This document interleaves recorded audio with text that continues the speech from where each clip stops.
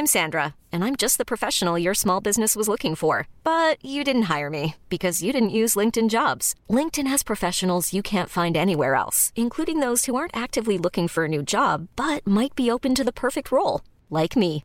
In a given month, over 70% of LinkedIn users don't visit other leading job sites. So if you're not looking on LinkedIn, you'll miss out on great candidates like Sandra. Start hiring professionals like a professional. Post your free job on linkedin.com/achieve today.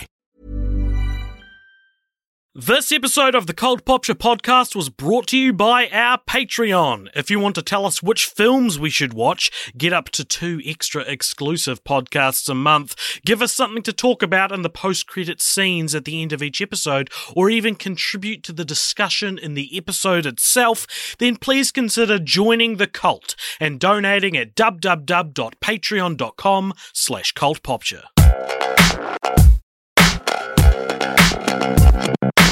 Richard, yeah, you look like you've got something to say about. There's this movie that's in cinemas at the moment called Where the Crawdads Sing, and it's one of these movies that like gently passes into cinemas and then leaves without anyone you know seeing it, right? Like these kind of like slow indie films that don't really get a lot of buzz, but they're based off a best-selling novel, and so we feel obliged to be like, "Hey, this is good stuff," but then no one sees it.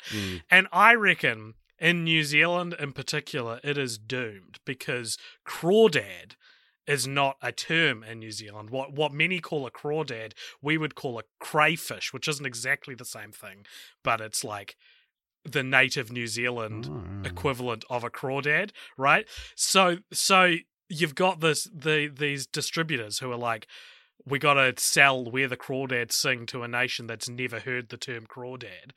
Well, what do they call it? They call it crayfish. But if you call it Where the Crayfish Sing, that's also a bad title because then you're going to be expecting some kind of like Kiwiana fishing story, perhaps about ironically about a dad, not a crawdad, but a dad and his son learning to fish or something. And this is why it's hard to sell movies in New Zealand. Yeah.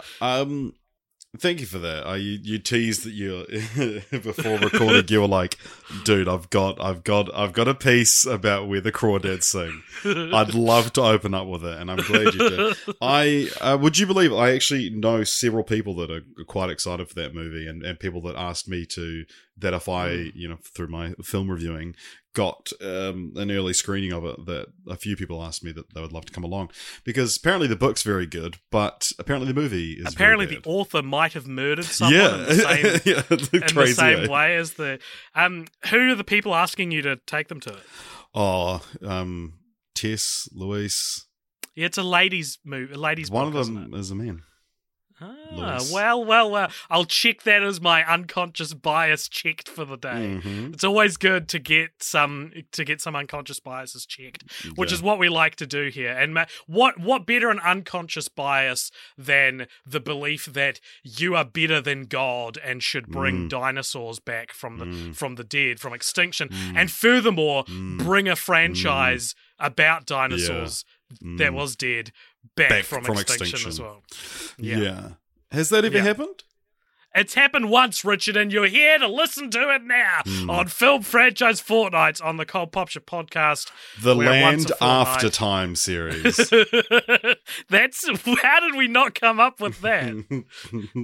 The Land Before Sunrise, the Before trilogy, but that's a good joke. The Before trilogy, isn't that about dinosaurs? Yeah, nice. And then we'd laugh and be like, "That's actually 14." A 14 trilogy, whatever that's called. Yeah, and we'd insist that people know that we've seen all of them. Anyway, we are here to talk about Jurassic World, the trilogy, the sequel trilogy. Sequel trilogies are all the rage at the moment, aren't they? You've got Star Wars, you've got Jurassic World, and the list goes on. Harry Potter, we joked last when we did Harry Potter, that's not getting another movie. So for those that listened to our Jurassic Park episode last week and need a little refresher, this is, of course, Film Franchise Fortnight's Redux. Technically, this is still a Redux episode. I'll get to why it's a little fuzzy in a second. But basically, fuzzy 5 years ago, we covered the Jurassic Park series, and you guys, we like to do these reduxes where we redo a franchise we've done before, maybe because we're better podcasters now, and we put it up to a vote, and you guys this year voted for Jurassic Park, and we thought we should split it up into two parts, because now... This is why it's fuzzy. Yeah, there are two more films in that franchise. Yeah, so this is really the Isla Sauna to last week's Isla Nublar. Very much so. And it has made like a definitive split in the franchise. Oh, absolutely. Now it is a sequel trilogy, and it is a worthy of talking about in its own 2-hour-ish episode. So. Oh, Jesus, okay. Ooh. Well, that's how long these big... slow things down, then. Big budget podcast. Fine, let's do it in an hour, dude. We never do. Oh, my God. We never get it done in an hour. Let's do it. Let's try and make it the same length as Jurassic Park 3. And this doesn't need to be the same length as Jurassic World Dominion, which is the longest film of the franchise. And boy, does it feel like it. So, yeah, the three films we're here to talk about today are Jurassic World, Jurassic World Fallen Kingdom, and Jurassic World Dominion. And I put the emphasis in a weird place there, and that was intentional, and we'll get to that. Okay. So, Jurassic World was the first one up. You did that like you were worried I wasn't going to call you up on it, so you wouldn't be able to finish your little bit. But I would have. I would have been like, oh, that's an interesting emphasis that you put on that. No, I don't trust you. That's fair. So, Jurassic World came out in 2015. Had a long road to get there, of course. Oh God, yeah, that's right. This was like maybe like the longest rumored movie of my lifetime. Yeah, it feels like. I think I may have spoken about it before, but I remember getting on a plane in probably 2001, 2002. I got this it was like a Looney Tunes adventure pack, and it had a list of upcoming films. And it was all like sequels. And so I remember specifically Jurassic Park 4 and Space Jam 2 being on there. And this is 2002. They're like, yeah, these movies are coming.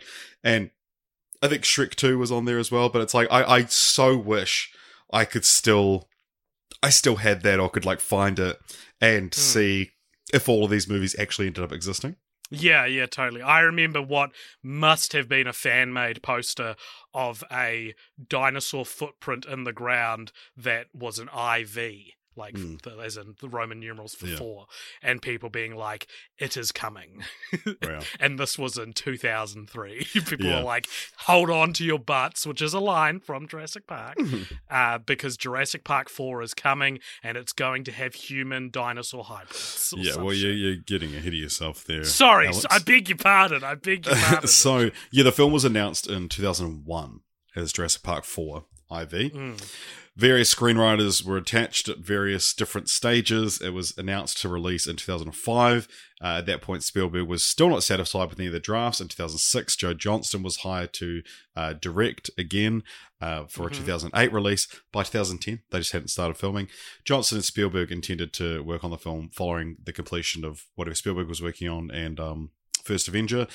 And then another writer was hired in 2011, and then 2 story treatments were rejected. But yeah, they just couldn't find an idea. The one that there is concept art available online of is dinosaur human hybrid mercenaries, which is we never end up seeing those in the franchise, thankfully. Thank God though, right? That's an idea that you see it and you think back to the lowly, grounded days of the first Jurassic Park, and you're like, we've gone too far. Yeah.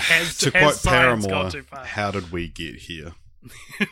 There's so many quotes from Jurassic Park you could have said, but you picked an outside source. I admire it. Yeah. It's left of field thinking. Yeah, so in 2012, Rick Jaffa and Amanda Silver were hired to write a 4th Jurassic Park, which would incorporate Spielberg's ideas. Colin Trevorrow was hired as director in 2013, and then he completely rewrote the script with his writing partner. Spielberg approved that script in 2013 and changed the name to Jurassic World, and then it was filmed and eventually came out. Oh. Yeah. So, what is Jurassic World about? So, in a timeline which doesn't not infer that this part 2 and 3 didn't happen.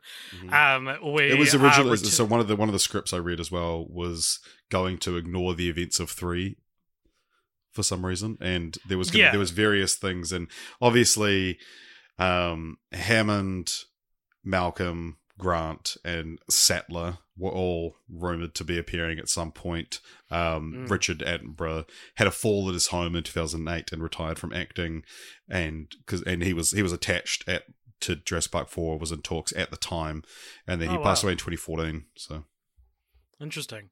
I think that the movie we got ignores Jurassic Park 3 if you want it to, because the events are so self-contained. But yeah, it's however many years later now, and boy has Jurassic Industries, InGen, boy have they bounced back, Richard, because Jurassic Park, now called Jurassic World, is now an open functioning theme park, and we join some of the worst characters put to blockbuster screen in the last 10 years. And I'm not talking about any specifically, just across the board. This is a pitiful cast. Yeah. We join a couple of brothers who nothing happens emotionally to them, and they go to Jurassic Park to see their aunt Claire, who is the big swinging dick of Jurassic World. Yeah, she's the park. She runs the park. But she's too busy to look after them, and she's talking with Owen Grady, played by the once very popular Chris Pratt, who I was quite excited to see in this movie. I thought he fit the action hero bill quite well. And he's like the raptor wrangler. He has a special relationship with the velociraptors where they listen to and respect him. And he is called in to give some thoughts on the I-Rex, or the Indominus Rex, which is their genetically engineered dinosaur, and they make it too strong. It busts out. Chaos unleashes. A lot of people die. Whether or not they deserve it or not. You find out that the kids' parents are getting divorced. Oh, wow. That must be a big deal. That must come back. And you also find out that the older brother, who's established as having a girlfriend at the start of the movie, is flirting with other girls. Well, he stares at other girls. Okay, but they smile at him. No, okay, that's how I flirt. So. Okay, some would call that flirting. And then, it's like, then that resolves, doesn't it? Just kidding. Neither of those plot threads are mentioned again, and one of the weirdest things I've ever seen in a movie. Like, in terms of, like, screenwriting coherency, one of the weirdest things I've ever seen in a movie. But yeah, they all bandy together, and they set the T-Rex loose, and it kills the I-Rex. Well, the Mosasaur technically kills the I-Rex. That's true, yeah. And yeah, that's the movie. Yeah, what do you think of Jurassic World 2015? When I first saw this movie, I said to the people I went with, I said, that was way better than I expected it would be. And they looked at me and they said, that was way worse than I expected it to. Wow. So that's kind of a good summation of my experience with this movie. This is the third time I've seen it. I only rewatched it once for the original podcast. Yeah. Okay, what do you not want me to speak, Richard? so fucking condescending. Is it? Yeah, it is. I don't know what I think of this movie. I think there's some interesting ideas in it. I think ultimately, I struggle figuring out whether this is the second or third best Jurassic Park movie, because I think contrary to what you said last week, I think that The Lost World still has this kind of like Spielbergian wonder to it. That this one, the biggest problem with the Jurassic World trilogy and the first one as well in particular, is they're really glossy. Well, it's got that Trevorrow sort of sense of wonder. They're really glossy, and it's not as fun seeing like pristine CGI raptors as it is seeing like dirty raptors in the dark and in the rain. After dark, that's scary. That's scarier. And so I think these movies almost look too clean for their own good. Yeah. What do you think of this movie? Well, I think so. I saw this movie in 2015 as well, and I thought that was good. That was really good, and I think it's interesting. Like, this is one of the highest grossing films ever made, and it's kind of weird to remember that, because it feels like it's unsuspecting. Yeah, and it's like, who would have thought that a Jurassic Park movie, your distant sequel, could be the third highest grossing film of all time at the time of release? It's still the seventh highest, with a made 1.6 billion. It was just bumped down to seventh by Spider-Man No Way Home. But yeah, I mean, this sets so many box office records. And it's like, we kind of forget like what a phenomenon this film was. It's one of only 3 films to surpass $1 million in 4DX admissions worldwide. Can you guess what the other 2 are? 4DX. Yeah, you know, the 4D cinema things. Oh, of course. Let's go Spy Kids and Shark Girl and Lava Boy. No, it's and isn't it Shark Boy and Lava Girl? Yeah, it is. So the only other 2 films to have made $1 million are Furious 7 and Minions. Cool. What a motley crew of the top 3 are. Although I wonder if that statistic then is just 2015 films, because those all have to be from 2015. It was a good year for 4DX. Yeah. That's what they always say about 2015. Yeah. So what did I think of the film? It's like, I think this film is probably unfairly hated these days.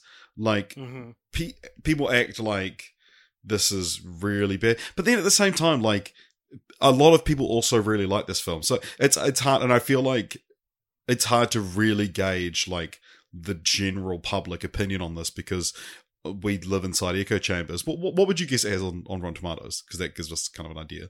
I'm gonna guess like maybe low 70s. Yeah, 71. So, and that's like, 71's a pretty reasonable score for a film. Like, it's about as low as a movie can be, and I'd still be willing to be like, I liked that. Decent, yeah. But a lot of Jurassic World I really like, and it's not perfect. Some of it is so stupid, like some of the things you mentioned already. But yeah, it's a really watchable, fun blockbuster, and I think if Jurassic Park wasn't one of the greatest films ever made, people would probably look a lot more kindly on this. That this is pretty serviceable as far as blockbusters go, which isn't that big a praise, really. But yeah, it's like when you're comparing it to literally one of the greatest films ever made, it's like, it's no Jurassic Park. I said this about, I think, the original Jurassic Park as well, but this has happened to me. I've been staying in a hotel and I've been flicking through channels and Jurassic World is on TV. And I go, oh yeah, and I'll watch a little bit of it and then end up watching the whole film. It's that kind of movie. It's a very easy watch. It's a fun watch. And yeah, I think that people maybe hate on it a little too unfairly. Once we get to the Jurassic World sequels, they might be changing my stripes a little bit. But I will say about Jurassic World, and this was my review of the film as well on Letterboxd, is that like the whole time I'm watching it, I'm bouncing between, fuck, there's some amazing stuff in this film, and fuck, there's some stupid stuff in this film. But I will say about Jurassic World, I think this is one of the best continue the franchises we've ever seen in Hollywood. Like, in terms of like, unpack that for me. No. So, but like the idea of jump forward almost 15 years and they've cleaned up the park and it's a fully functioning theme park to the point where people are now bored of it. And a lot, and during the production, Colin Trevorrow was saying that they had this idea of a kid texting his girlfriend with his back to the glass with a T-Rex is. And that, like, this is sort of the image that the film was birthed out of. And I mean, even the idea of making a new dinosaur to be like, yeah, we need a new attraction is a good idea. And it flirts with some good ideas as well. Like that they say something about like, oh, right, it's confirmed T-Mobile presents Indominus Rex. And a lot of people shit on this film for its product placement. But I think it should have done like the Josie and the Pussycats thing and just done like full wall-to-wall product placement. Like every single shot in this film should have a brand logo on it, because that's what the film is about. It's about, brands taking over, and they should have just leaned into that so much more. Instead, it feels like a commercial, but it's like, it should really feel like a commercial. I feel so blind to this because for a long time, at least, the number one criticism of this film was how much product placement was in it. Like, people would go on and on about it, and I would think back to it and I'd be like, right, yeah, because there's like Sony presents the Triceratops madness. Yeah. The main one that people point to is the car, and that's like Claire's car. It's very and it's notable that it's kept clean the entire movie, right? Okay, and it's like, and you're always making sure you're seeing the hood logo. Right. That's interesting because watching it this time, it wasn't till the end credits that I was like, oh yeah, everyone says this movie's real bad with product placement. So I don't know if that means I'm extra susceptible to product placement or it's like don't notice it at all. Because I'm extra sensitive to de-aging. Yeah. Is there any de-aging in these films? Do they de-age any like dinosaurs or anything? Yeah, no, the dinosaurs are actually 65 million years old. Yeah, right. They're actually extinct and they've made them look alive. Yeah. One other big complaint this film often gets is the death of the babysitter character, and it's a really interesting conversation to be had by like the mainstream. Because agreed. I was going to say the exact same thing. It is strange that shut up. It is strange that there are like think pieces written about something that's quite under the surface in this realm of conversation. So what happens is, and this is a piece of dumb IMDb trivia, if you would like some now. So the character Zara is overheard planning her wedding. She later gets eaten by a Mosasaurus. It's framed as if it's ironic, like the Mosasaurus, a famously pro-wedding dinosaur. But so what happens is there's a scene where the Indominus Rex gets into the aviary and also Irfan Khan's character smashes into it. And all the pterodactyls get loose and they terrorize Jimmy Buffett and many How do other people know that's Jimmy Buffett? I don't. Jimmy Buffett. What does he look like? You can barely see him. He has a chain of margarita thing, and so he's holding two margaritas, and that's kind of like the joke of it. But yeah, I don't know. It's just people are told it's Jimmy Buffett. It's just like the product placement in this movie. It's the Jimmy Buffett placement. I wouldn't notice if people didn't tell me. Yeah, and he was just trying to enjoy a cheeseburger in paradise. a song I'm quickly going to double check is by Jimmy Buffett. I didn't even know he was a musician. I don't know what Jimmy Buffett does. Cheeseburger in paradise. It's a weird song.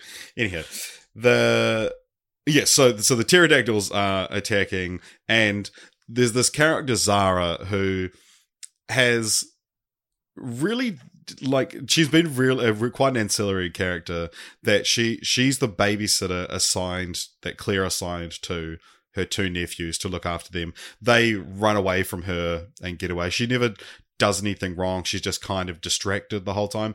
And she gets picked up by while chasing after the two boys, gets picked up by a pterodactyl, and then that pterodactyl, a few others swoop and catch and pull her apart between them before, while she's being held by one, a mosasaur comes out of the sea and bites and eats the pterodactyl and Zara. And it's this weird thing because the big sort of discussion about it is that it's this really gruesome death that's really played out, and it's played out as if it's yes, finally this character's getting their dues, but she's done nothing wrong. It's she's an antagonistic force to the two boys because they want to explore, and she's a square who wants them to play by the rules. But even then, it's she's absolutely in the right.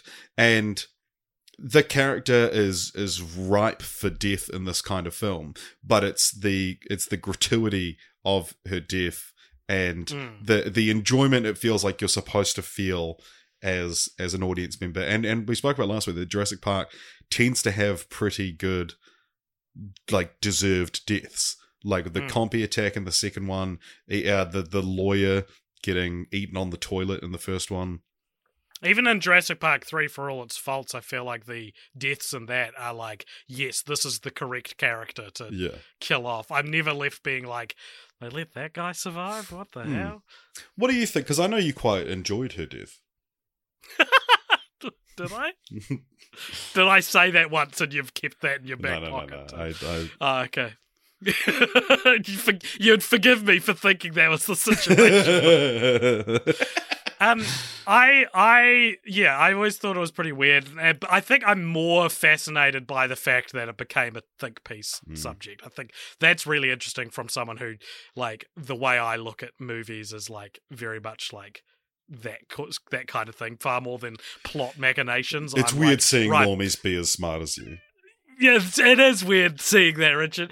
And I saw a TikTok a while ago which talked about this scene, and again, it was like almost from the perspective of someone who didn't know that there's a whole discourse around. So, like, you know, that speaks to its gratuitousness, right? Yeah. Like, tap, tap, can we talk about this? Yeah, exactly. And this guy was like, I think it's wrong because this is I think it is the first female character you see killed in a Jurassic Park movie. Oh, yeah. So it's sexist too. Well, it's sexist in the sense that, like, the first Jurassic Park movie is very, like, intentionally feminist in a sort of strange way. The dinosaurs are, like, very clever girls. Some of the best female and trans characters put to film. Oh, yeah, that's right. There's our second transgender franchise of the let's call it franchise where transgenderism is a conversation too. And our third one this year, after Sleepaway Camp. Yeah, well, yeah, if you're counting Jurassic Park as two. I was talking about Harry Potter. No, well, I was talking about Sleepaway Camp. Oh, goddamn. So anyway, there's that line in the first film where they're like, yada yada, God creates dinosaurs. You know that bit in the first one where they're like, oh, fucking some beautifully written piece of dialogue. And it ends with dinosaurs eat man, woman inherit the earth. And there is this idea in Jurassic Park that, like, this is where the men have got us, you know? Like, this is where the lads have got us. This is where Saturdays are for the boys. And what did those Saturdays reap? The rape of the natural world, as Ian Malcolm puts it. And do like the voice. And say rape of the natural world. Yeah, come on, do the funny voice. What you call what does he say? What do you call it? This is run its course. Continue. What is wrong with you tonight? You keep stitching me up. What have I done to you? I'm like Zara. I've done nothing wrong. Yeah, well, I call me fucking Colin Trevorrow. Anyway, I think that is another interesting perspective, and like it is a perspective which gets at the heart of what's wrong with perhaps the Jurassic World trilogy, but also perhaps these kinds of legacy blockbusters, and that is a voice at the center of it that does not fundamentally understand the ethos of the source material, right? Yeah. And I think that's what it is that there is a poetry to the characters who die in previous Jurassic Park movies, and she does not fit that poetry. And I would say there is a poetry to killing off characters in anything. And it is interesting to see one that's such a fucking misfire that it, got fucking BuzzFeed articles written about. And also, like, no one reacts to it really being this horrible thing. Yeah. Like, we talked last week about the lines in The Lost World, which is like, oh, I presume you're talking about our friend who, like, saved us by giving his life. Oh, boo-hoo, Mr. Malcolm. Boo-hoo, Mr. Malcolm! And yeah, it's just it's it is yeah. It's insane that just this film has this like massive smear on it. And it's such an interesting thing to be a stain. Yeah, absolutely. Yeah. It is interesting. But yeah, what do you like about the film? What do I like about the film? Oh God, I like the way the T-Rex is like teased, where you don't really see it, because it's behind a crowd, and then it plays a big part of the ending. I like the I like stuff like Jimmy Fallon being a digital tour guide. And it like speaks to the commercialization and like it suits being Jimmy Fallon. I mean, it should have been James Corden. Like it should be like, look at how like fucking capitalist this has gotten, and like how sick you would be going like Jurassic World is like, oh God, you know. It's like going to the mall at Christmas time. What should be the most amazing thing in the world has become just another thing in the world, you know? Yeah. Which is a theme that should be the theme of the trilogy, but is not at all. It sort of just plays window dressing. It speaks to like the way people look at the franchise as well, that it's like, well, I've seen CGI dinosaurs, what else you got? Yeah. And so you should make a more intelligent film, a film that's as intelligent as the original. Yeah. Absolutely, I agree, Richard, 100%. But I also, having said that, I remember I said this about Terminator, that the Terminator sequels are like, the key to what the Terminator franchise should be is just stop trying to be good. Right. Like, well, Jurassic Park is that then. I almost think that, and Jurassic World kind of, like, is that. Like, it turned this smart, you know, like one of the best films ever made, into just a turn your brain off film, have some fun with it, you know. And I think that there's a part of me that's like, oh, Jurassic World is good enough, you know. Right. Not every movie can be Jurassic Park, but like I'm happy if some are Jurassic World. Okay. I like Jake Johnson's character. I'm surprised he's not in any of the others. Yeah, feels like a character you bring back. He was announced to be in Dominion and then was just like never unannounced, but just didn't show up in the movie. He was also going to appear in Fallen Kingdom, and he met with Trevorrow, who was writing and producing it, and he had this idea that he was going to have like a ponytail now and sleeve tattoos and was going to be like a completely different person because he's so traumatized by the events of the first film. But Jake Johnson's sort of the man in the chair, one of the guys at Jurassic World, and Lauren Lapkus plays another one. Yeah. What do you think of the other characters in this? I mentioned that I thought that was a terrible I think cast. They're some of the strongest characters in blockbusters in the last 10 years. Yeah. Just like physically. Like Claire Dearing? Claire Dearing, which there's a IMDb trivia I didn't bother copying over, but it's like Trevorrow and Derek Connolly, his writing partner, like came up with a name together, and it's like, and Trevorrow's like, I chose the name Claire, and then Derek chose Dearing, which is classic Derek. And it's like, I don't care how she got her name. If I wanted to know more, I would read The Evolution of Claire. I think as well, like, again, like, this invites comparison to Jurassic Park, which is a blockbuster with some of the coolest main characters I think we've seen at blockbusters. And so Claire, I think, is just, there is no effort to make her particularly interesting or likable. I've read maybe some slightly too harsh reviews that were like, she should be in prison, this is all her fault. I think it's probably more Irfan Khan's. I feel like it's Irfan Khan's fault more than her fault. Yeah. This is Irfan Khan's third appearance in a film or franchise which features a character named Richard Parker, or someone who has played a character named Richard Parker. Can you unpack that for me? So he's in Life of Pi, where the character is just named the tiger is named Richard Parker. The same year he was in The tiger is named Richard Parker? Yeah, in Life of Pi. And Wow. then he was the same year he was in The Amazing Spider-Man, which has Richard Parker in it. That same actor plays Dodgson in Dominion. This observation was brought to you by dumb IMDb trivia. This Very is cool. me trying to make up my own, like I did that time. It's a randomly placed useless statistic in a way. I guess we haven't covered Life of Pi, but It's a good movie. The one thing that I also don't like is Chris Pratt's character Owen Grady is like He's a prat. he feels designed in a lab in a writer's room, like a clone. Very good.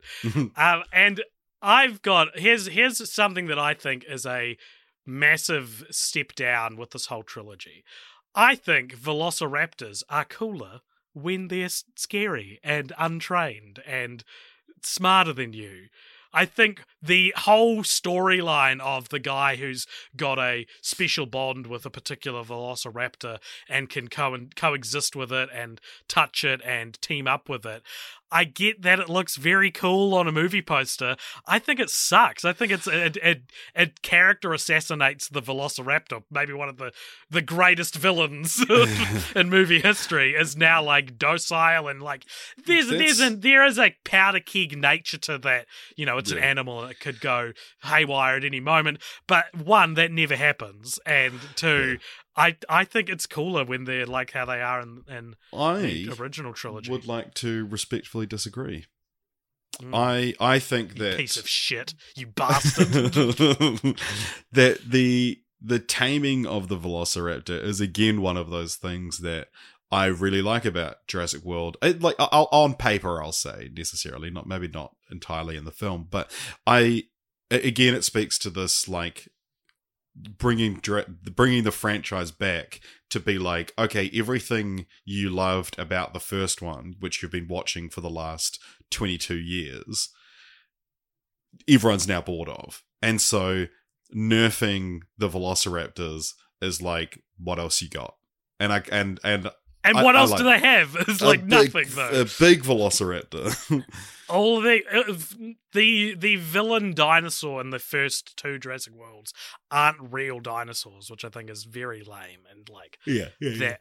Like they should be existing. I'm fine with them doing it dinosaurs. once, but they should have done it in Fallen Kingdom. But the idea that they had to invent a new dinosaur, but then the plot is so stupid around like, well, okay, what did you put in the dinosaur? Well, can't tell you that. And it's like this is who is like above you on this.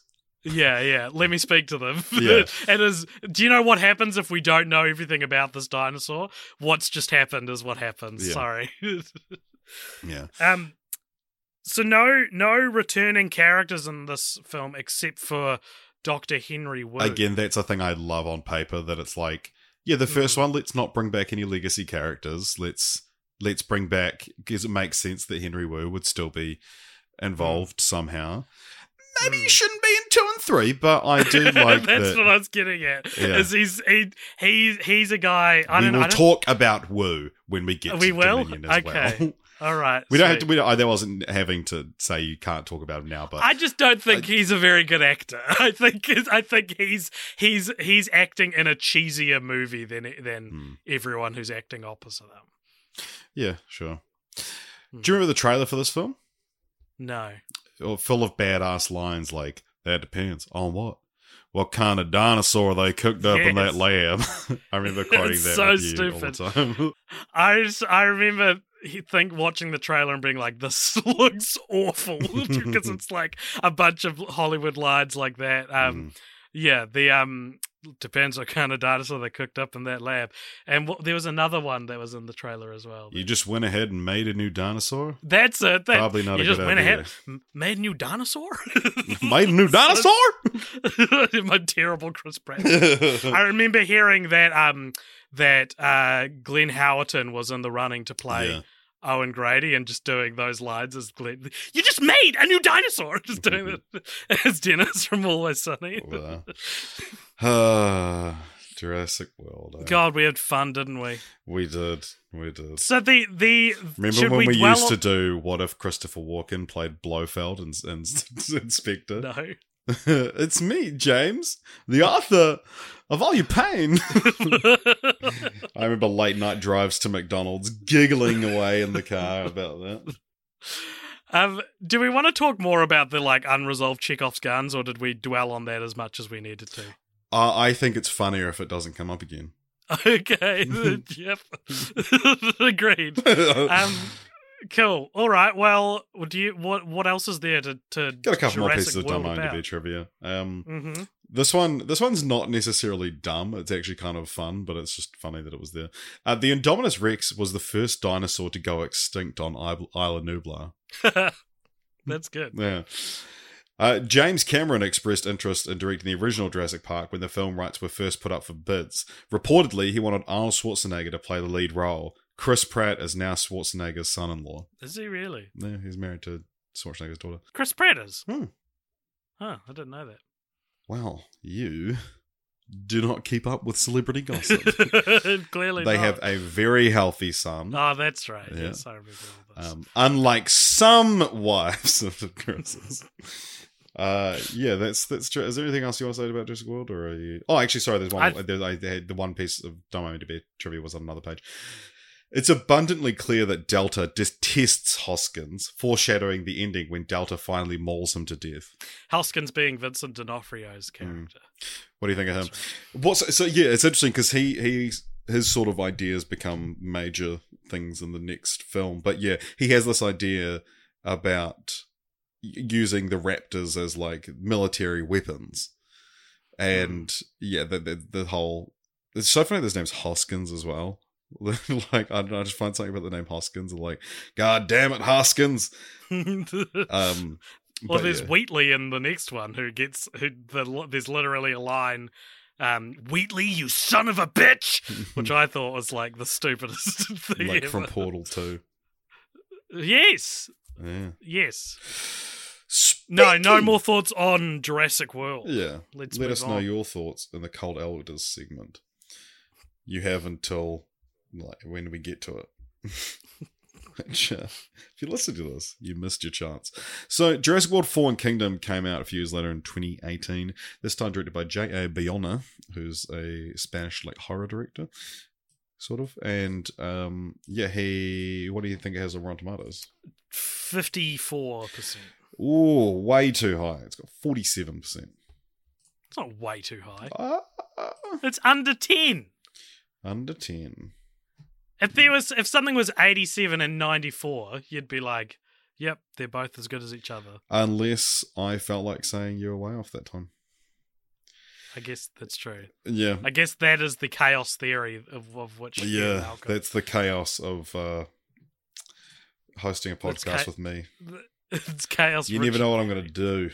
Could do anything. So, interestingly, this also, this film, which was pretty universally panned, was at the time the 12th highest grossing film of all time. It's now the 16th. Oh, really? It's I did not think this was going to make any records spoilers at all. for Jurassic World Dominion. It's currently sitting pretty at 911 million, and if it gets 66 million more, it'll enter the top 50. Wow, they've pushed it to streaming now, so I don't think that's going to happen. It's a strange move, isn't it, to push it to streaming while it's still in theatres? I mean, it's still out here. It's not unlikely it would make another 66 million. Mm. What's it about? Oh, okay. So, there's a volcano going off on Isla Nublar, and there's schools of thought, good ideas for a movie, executed awfully. But basically there are two schools of thought, one saying no, this is nature course correcting and we should let the dinosaurs die, and one saying, no, we should go save the dinosaurs because they have just as many rights as other animals. Human animals. Human animals. And so Claire is part of this resistance team that wants to save them. We get a brief scene of Jeff Goldblum returning to the series as Ian Malcolm, where he says we should let them die. But the main characters are sort of this rescue he's crew. testifying before Congress about it. Yeah. This crew of nerds and mercenaries go to That'd be a Isla good theme for a Nublar. party. Yeah. They go to get all the dinosaurs out. It turns out that it's actually a double cross, and the mercenaries are there to steal a bunch of dinosaurs and then leave the island where they can sell them to the highest bidder. So there's about half the movie takes place on the island, and a good few, maybe like just under 100 dinosaurs get shipped off. We watch a very sad scene where a brontosaurus type looking motherfucker dies. Dies allegedly the first Brachiosaurus or whatever we saw in the first Jurassic Park. They've word of God said it's that it's the first dinosaur you see. It's that same one. You see it die.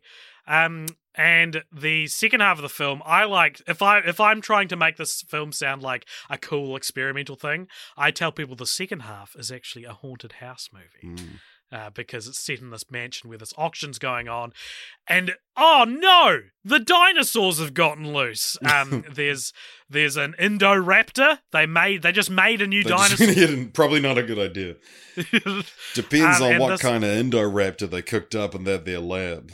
Yep, this guy is just even more psychopathic than any other dinosaur. And so I want to explain how the Indoraptor works, because it's a sticking point for me. So the way the Indoraptor is designed is that it will kill anything that moves, and that's also a line from the first Jurassic World trailer as well. And it's like, she'll kill anything that moves, and it's I remember seeing it like spelled out, but So what they've designed this Indoraptor to do is that when you like fire with like a gun-shaped device, you fire a laser at what you want to die, and then you pull the trigger to emit a sound, and that sound triggers the Indoraptor to go kill the thing you're pointing at. Now, so let's break this down. So you see the thing you want to die, you point a gun-shaped object at it, and then you pull a trigger so that the Indoraptor will kill it for you. Now, this is the next evolution in technology, because let's break down the way that you would normally kill something. So what you do is you point a gun-shaped object at the thing you want to die, you pull the trigger, and then the thing dies. There's no other... It's so stupid. You're adding extra steps and acting like it's... This, like, what benefit does this have at all? They never explain why it's beneficial to have the Indoraptor do it than a bullet. And I don't want to sound like I'm defending guns, but I don't want our school kids going to school with Indoraptors. It reminds me of the new Adobe update to the Creative Suite. It's now, you can't go save as JPEG on Photoshop anymore. You've got to go down to export, and then you've got to go export as, and then it brings up another screen. Like, who was the smartass in Adobe who was like, how about we add more steps between what everyone wants to do with this? What everyone wants to do, saving your project. Like, it's infuriating. Yeah. Yeah. So anyway, that's the auction's going on, and this is it's not actually supposed to be for sale, but the Toby Jones's character hears our second Toby Jones franchise in a row after he played Dobby in Harry Potter. That he hears a figure so high. He's insistent on. This is so funny. This is one of the funniest gaffes in blockbusters trying to be taken seriously. If you haven't seen this movie, people listening to this podcast, how much would you expect a dinosaur to go for at an auction? I would guess $1 billion for the lowest valued dinosaur. They go for about $10 million. This is like football players are traded between companies between teams for less than this. Yeah, it is so funny that for no reason, they could have set a price to anything. It's a movie. And they just decided that $10 million, at one point they're like, we've made over $160 million on this auction. We can't close it. Yeah, it's insane. It's the price of a house in Auckland. But yeah, so let's get to how does the film end? Okay, so the film ends... So what is I guess all of the dinosaurs That doesn't seem right. It's a very small room. But I guess all of the dinosaurs left in the world? Yeah. Are these the only ones left? There's like maybe half a dozen? Well, it's kind of also never really explained what happened to the ones on Isla Sorna. It is in Dominion. They mention Isla right. Sorna. So they're in this room that through various plot, it's filling with noxious gas. Hydrogen cyanide. And the film presents our lovable main characters. I hate the characters. They're so boring. Presents them with somewhat of a trolley problem, Richard. Do nothing and course correct history, and watch all of these dinosaurs die right in front of them that they've built bonds with. Well, sort of. Or let them go. And they can't bring themselves to let them go because that'll let them free on the world. But, by the way, there's this whole other storyline about this little girl who was supposedly the granddaughter of a character named Lockwood, who you guys will remember as John Hammond's best friend from only this movie, who apparently is the co-founder of Jurassic Park. Do you reckon they went through the canon and was like, do we ever specifically say John Hammond has no friends. Is the founder, you know? Can we wiggle on this a little bit? But anyway, it turns out he's not his granddaughter. It turns out she's not his granddaughter. She's actually the clone of his dead daughter. And so they can't press the button. He cloned her and that's why Hammond and him had a falling out. Because you're not supposed to clone people. So she presses the button. She solves this trolley problem and lets these dinosaurs out into the world where they are to wreak havoc. And what does she say? What does she? She says they're like me. They're alive like me, and they all just go. Yeah. Well, let's go in descending order of most obvious to maybe like the thing you might not have thought of why this is a horrible thing to happen in both the world of the film and the screenplay. So the obvious one is like thousands of people are going to die and do die because she let loose essentially a zombie apocalypse in dinosaur form on the earth, right? So let's talk about that. The other thing is like, it's actually not like this film likes it feels like it's trying to get back to the first film's conversation around ethics and chaos and like it's like the question at the heart of the film is a relevant one. It is a good question to ask of what do you do when these dinosaurs are in danger? Is it your responsibility as the people, you know, the species that brought them back into the world to save them, or is this nature course correcting? I think the movie assumes you're siding with saving them a little too much, whereas I would have actually liked a lot more balance there, because I think I don't know what I would pick personally, but I think it's a really interesting question, and the kill the dinosaurs party just immediately get branded as the villains, other than Jeff Goldblum, I guess.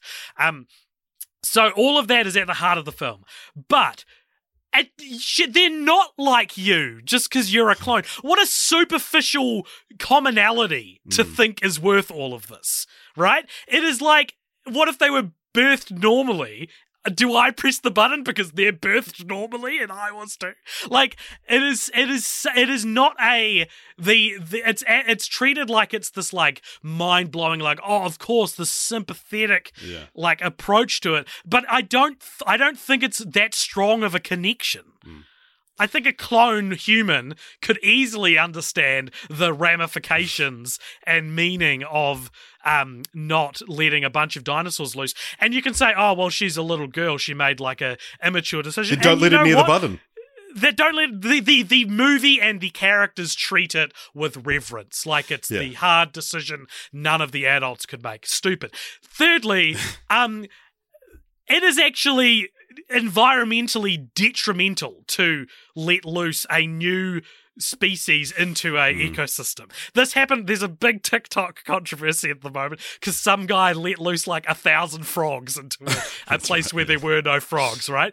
This is not like, I went to high school with a guy a couple years out of high school, found out he got arrested. No, sort of. He got arrested because he tried to smuggle lizards into New Zealand on a plane. And they had to euthanize the lizards, right? And that's just like, But that's just how it goes. And so what I'm saying is, like, there is an understanding of, like, how delicate an ecosystem is, which means do not introduce, like, a new massive dominant life form into that ecosystem. This is what, like, before 9/11, this is what the TSA was for. Was making sure. Sorry, well, you know, airport security was for like making sure you didn't disrupt the ecosystem of the country that you're moving to, and like, so. You can say, like, oh, but they're clones. Oh, you can even be on the side of, like, we should let them live because they're our responsibility now. Great, sure, that's valid. But, like, the decision ethically of whether or not to let dinosaurs loose into the world, ethically the answer is no, they should be euthanized. Maybe it's sad to kill them through noxious gas, but... You got to work with the when life gives you lemons, you know. So another thing that I have a problem with in this film, and just one, Richard, occasionally I'll tell you an idea I have for, you know, I'll script doctor a film, and it's very rarely have you been really excited about my idea. Usually you make fun of me, or you're not that enthused, or I suggest a dumb title. Yeah, I have got a tiny change to this movie. And I'm hoping this is a pearl. I'm hoping this is going to be something where you hear it and you go, oh my God, of course. And I purr, yeah. You purr? Like a cat. Oh, no, what did you say? Pearl? Like a pearl? I think so. Yeah, you're hoping this is going to be a purr. Oh, like, I'm gonna love your idea so much, I go... Well, if you want, I'm more bit like a pearl of an idea. So... One, I think this came a script doctor for this. Okay, this came out of the fact that I started thinking, God, isn't it convenient that it's a volcano going off on Isla Nublar that's making them go, like, what a convenient for the plot, like it's literally an act of God, and it makes the conversations around what we should do about it, I think, sort of stacked in the let it happen, because there's something so divine about it. It is interesting as well that in the original novel it's mentioned that Isla Nublar is an active volcano. Right. But I don't think it's mentioned in the film. And speaking of the original novel, should the threat not obviously be napalm? Shouldn't it be a human... Oh, yeah. Like a human... Like, so then it's not, do we save them from nature? It's... Humans are now trying, like, because then I could get on the side of the let's save them, because now it's like humans continuing to human, you know, like man continuing. Exactly. Humans are continuing to meddle in the life of, you know, this de-extinct creature. Stopping life from finding a way. And I think that is a much more compelling, sympathetic charge for these main characters who would not have returned, I think. Yeah. That's another thing we could talk about. But the threat should be, because that is all the same effects of a volcano. You know, you can have all the same hellfire scenes, raining from the sky. All the same set pieces. And it's, I think, then even more sad when they fail and you see that brachiosaur dying, and you know it's at the hands of human interference again. I get where you're coming from, but I don't have an issue with the volcano plot. I think the entire movie could have been the volcano plot, but the or even if you're dropping napalm into the volcano to set it, like, I just think it's a little too convenient and a little too. It feels like all of a sudden God is a character in Jurassic Park. Our second God franchise of the year, but I do think that. I mean, it's like you build a theme park on an active volcano. You know, maybe if they'd established as a volcano earlier, but it's like it's going to happen at some point. It's a conversation we have to have at some point.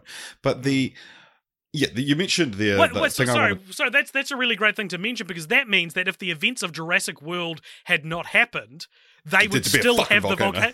Like, that's stupid. Like, it should be, like, plot should be predicated on the foolish actions of men. You know, like, that should be, especially in Jurassic Park. On a volcano is pretty foolish. Okay, fine. Fair enough. It's the most foolish thing man can do. But so you talked about something there that I do want to talk about. This is one of my big complaints of the film, is that when I watched it the first time, I was like, there's no fucking way I would ever side with the fact that they go back. It's so stupid that they would go back.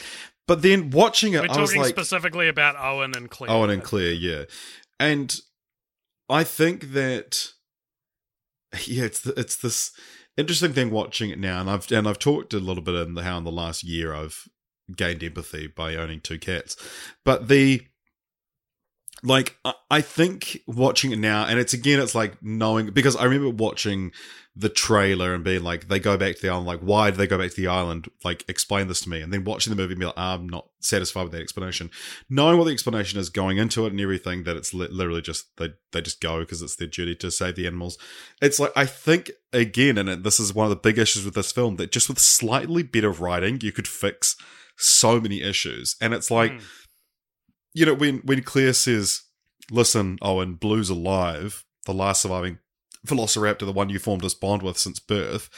And he's like, oh, nah, like, it's still, we should just let them die. And then he goes, oh, yeah, all right, I'll come with you. And it's like, if Chris Pratt had been like, you know, no, like, as soon as she said Blue's alive, he's like, right, I'm getting on that plane, you know? Like, he should have wanted to go back to the island. And I said it before that I liked in Jurassic Park 3 that Alan doesn't go to the island voluntarily. And I was thinking about this today, that the way Ian Malcolm goes to the island in 2, it also kind of makes sense, because his character had the breeziest time in the original Jurassic Park. He had the least interactions with deadly dinosaurs. So it makes sense that he would be the one willing to go back with, like, you know, he's obviously reluctant, but he's not like, you know, Alan Grant, there's nothing on God's green earth that would get me back on that island. And yeah, I think just if you'd slightly rewritten the characters and maybe played up Claire's guilt a little bit more, that, but like Claire just, her turn from Jurassic World to this one doesn't feel completely earned. But because she's a Play-Doh character, like no convictions, she's so malleable. Yeah, and she should be convicted. But I do want to talk about one thing about this film, and this is one of my films I reference quite a bit as like as an example of something, is that this is one of, if not the most well-directed bad film I've ever seen. This is... I would love for you to explain this. You've been saying this for years, and it's never quite clicked with Jurassic World Fallen Kingdom for me. Well, I think the statement stands for itself. So, anytime that a page of the script would say T-Rex shows up in the shadows, character 1, run. They run away from it, blah, blah, blah. On like, when you see that on screen, it's gorgeous. It's like some of the most well sort of like choreographed and shot and, you know, and blocked things in the entire franchise. Anytime when characters are actually saying anything is just horrible. And it's this is the perfect example of like a good director cannot save a bad script. That you can make terrible movies out of great scripts, but you can't make a great movie out of a terrible script. Like, there's so many like such gorgeous visual storytelling in this film. The opening scene of this film, which is a team of mercenaries are trying to get DNA from the Indominus Rex, which is like still at the bottom of the lagoon by Jurassic World. Then the Mosasaurus like destroys their submersible, and then the T-Rex attacks their helicopter as they're trying to fly away, and it's one of the best sequences in the franchise. Like, I'll say it's what the whole movie should have been. It's so fucking well done. So there's a character who has to, you know, turn on the power or whatever, and the other characters are yelling at him to run, and he can't hear them. And we see a shot from their point of view yelling at him, and there's a crack of lightning, and you see the outline of the T-Rex, and it's like, yeah, one of the best shots in the franchise. And same with the, you know, that they're leaving the, you know, the script would have said they look back and they see the Brachiosaurus dying, and it's one of the most emotionally affecting parts of the franchise. It's the only part of this film which this film was predicated on the fact that, no, we have to save these animals. That's the only time where I've been like, fuck, they do have to save them. And they didn't. Yeah, and they didn't. And there's some really, like, when the iRaptor creeps into Maisie's bedroom, and it's like that's really well done. There's one of my favorite shots in the film is there's like a statue of a horse, and we see that, but the shadow that it's casting is actually the shadow being cast by the I-Rex, and it looks the same, but then it like opens and it has its sharp teeth. And yeah, there's some really, really good, like, well-made stuff in this film. But to me, this is the clearest example of the different of what directing is that you take a terrible script and you give it to a good director, and you can see where they're able to pump, to fix it, and where they're not able to. I've never brought myself to rewatch it, but I always thought that the Predator, the Shane Black Predator movie, is like, you can see the Shane Black's a good storyteller, and you can see where that begun and where like producer interference changed it into something stupid. So yeah, similar thing. Okay, no, I can understand what they mean, and it's more than just cinematography, isn't it? Because a T-Rex appearing in a lightning flash is an idea that is more than just a visual idea. Yeah. And it's like the cinematography is probably the best it is in the franchise, but it's how to block a scene and things like that. It's really well done. Like you said, the idea of like a Jurassic Park movie that's a haunted house movie is like, I maybe 5 into a franchise. Let's see what that looks like. But I do think, maybe running away from dinosaurs plus Volcano might have felt a little bit repetitive. But yeah, I mean, I could have watched just the Volcano movie, So I've got so many jumping off points of things I want to talk about specifically Fallen Kingdom from what you've just said. Let's go with what you said. It could have just been the Volcano movie. This is not only retreading something I said on the original Jurassic Park episode, but retreading what I'm sure is like probably an ongoing recurring joke on the podcast since then. Yeah. That opening scene is all based around the Mosasaurus, right? Yeah. And I believe my original Continue the Franchise for the original Jurassic Park episode was Jurassic Waters, which you hilariously called Jurassic Park. And my pitch was Jurassic Park. Jurassic Park. My pitch was that you combine Jaws with Jurassic Park, and you don't even be shy about it. You go, no, Spielberg legacy property.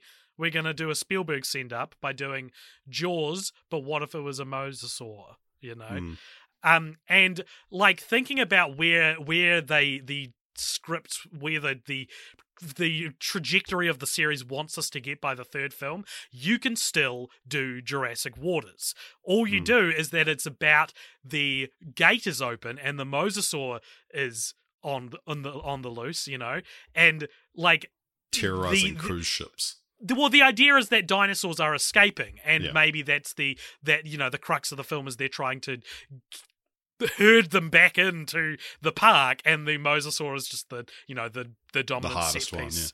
One. And then the third one should be called Jurassic War. Yeah, there you go, and that's everyone's out, or Jurassic Wasteland. You said the other day, which I quite liked. So the other thing I want to talk about, other things I want to talk about, is it Justice Smith? Is he in this movie? Yes, plays. Yeah, what's his name? I always think it's Lincoln, but no, it's Franklin. Franklin is a character who, if he were played by an older, probably white dude, Tom Holland. No, older, like fucking like think like I don't know, like the kind of actors that you see in heaps of things. Give me an age. Let's go.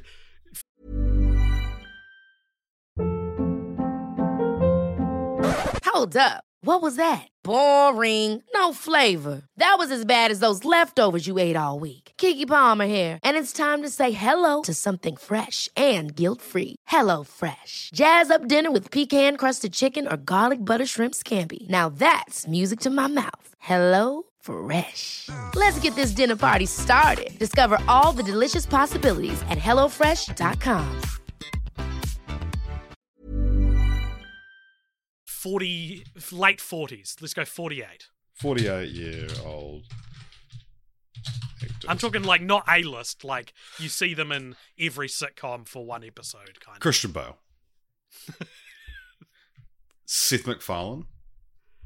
Okay, sure. Let's go Seth MacFarlane. Probably a bit too famous. Seth Green. Yeah, sure. Steve Burns from Blue's Clues. My point is Randall that Park. if the character was, of a different like age, he's absolutely a character you would kill off. And there is a scene in the movie where him and Claire are escaping from this like underground bunker and lava's dripping in, and there's this dinosaur that gets lava dripped off and it just sort of shakes it off like it's like a fly. And Again, a beautiful scene when they're looking down the pipe and a bit of lava drips and it illuminates the dinosaur.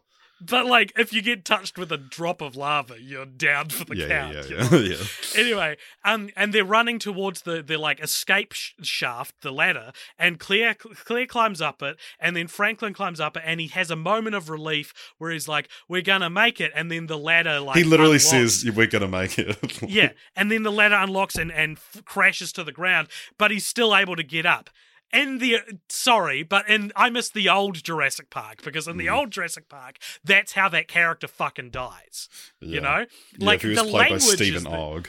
Yeah, thank you. What a great call. Like, the language of that scene is like, and the mercilessness of the rules that govern Jurassic World, like it is written that way, and he gets away and contributes nothing really to the rest of the plot that couldn't be contributed by other characters. And I think a big problem with the Jurassic World sequels is this unwillingness to kill anyone. And we'll talk about it in Dominion, but like there is a scene in this where it's Franklin and Claire in the glass ball thing that they drive around gyrosphere. The gyrosphere, and Chris Pratt is running behind them away from a volcanic eruption and a dinosaur. Ash. Yeah, and a dinosaur stampede, and the ball is going towards a cliff, and it falls off the cliff. You see Chris Pratt get consumed by the smoke. And then you see the ball falls off the cliff into the water, where Chris Pratt eventually shows up and frees them. And a bunch of dinosaurs fall into the water as well, in what is, again, a beautiful shot. And like, it's so like, this is the kind of thing where it's like, this is clearly like they're thinking about the truck hanging off the cliff in the Lost World, and they're like, we want a big set piece that is like not because of dinosaurs, but it's exacerbated by the dinosaurs, right? But certainly not helping. Yeah, and I think the reason why the Lost World scene is still better is because that scene is like, I recognize what a truck is. I recognize what a cliff is. Whereas this is like you see a volcano, you're like, what's that? Well, it's kind of like in a way, like it's certainly less common, and also we're told that like being close to lava and like volcanic ash is like one breath of that and you're fucking dead. And then so you see this and you're like, do I not understand volcanoes, or do you not understand volcanoes? Exactly, that's exactly what I'm saying. And I think as well, it's something about that gyrosphere being such a futuristic looking thing. I'm severed from the tension, because it's like, if this was a truck, this would be dope. It's like, why not just make your gyrosphere fucking fly? It probably can do that. Yeah, fucking hell. And it's this problem with killing off characters where really the solution would be like, how about we don't have Owen get consumed by the volcanic ash on screen, because everyone knows that would kill you. Like everyone knows that. And I think that's just like a real dumb attempt. It's a real dumb attempt at recreating something that's really cool from the original films. What do you think of the T-Rex blood transfusion? That's a scene that you write down on paper, and you're like, we got to do a T-Rex blood transfusion. Because Blue has been shot. And they need to bring her back to life by using another, apparently T-Rexes and raptors share the same blood types. I'm sure that's not true at all. Yeah. But, well, dinosaurs aren't real, so. They were real. Yeah, if you believe that. Yeah, there's a lot of just so much stupid shit in this film. One that really annoyed me, I remember when I watched it, is that we see the Indoraptor just like tear through a fucking steel staircase like it's made out of tinfoil, and it's like just destroying this magic, ripping everything in its path to shreds. Most powerful fucking dinosaur we've seen in the whole franchise. It's chasing after Maisie, the little clone girl, through a hallway. She gets into her dumbwaiter, shuts the tiny wooden door just in time, and the Iraptor goes, "Ow, my head! I guess I can't kill her," and then leaves. And it's like... The Iraptor actually talks in this. yeah, we should have mentioned that.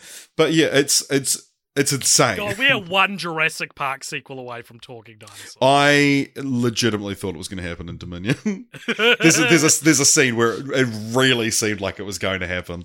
Alan. Yeah, no, like oh, we already had one. I forgot. Yeah.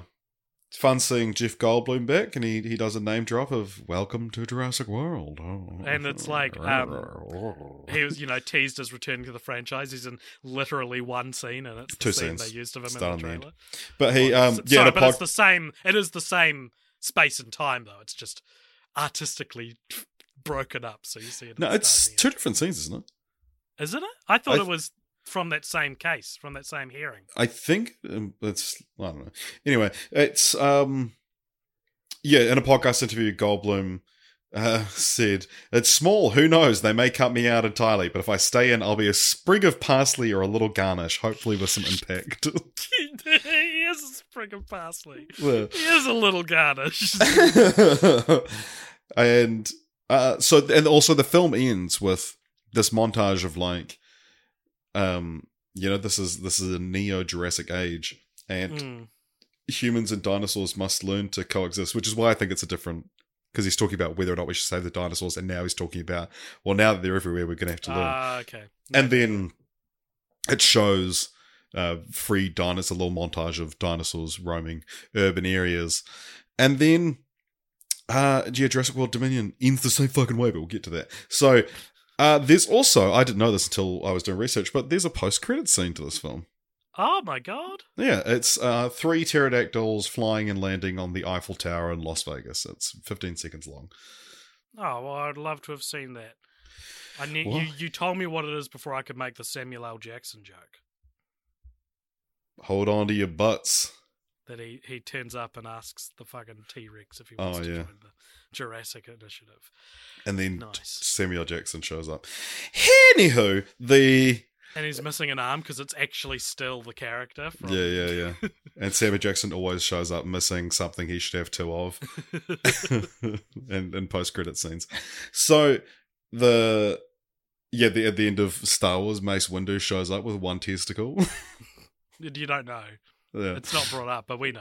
It's canon. So, is there anything else you want to say about Jurassic World Fallen Kingdom?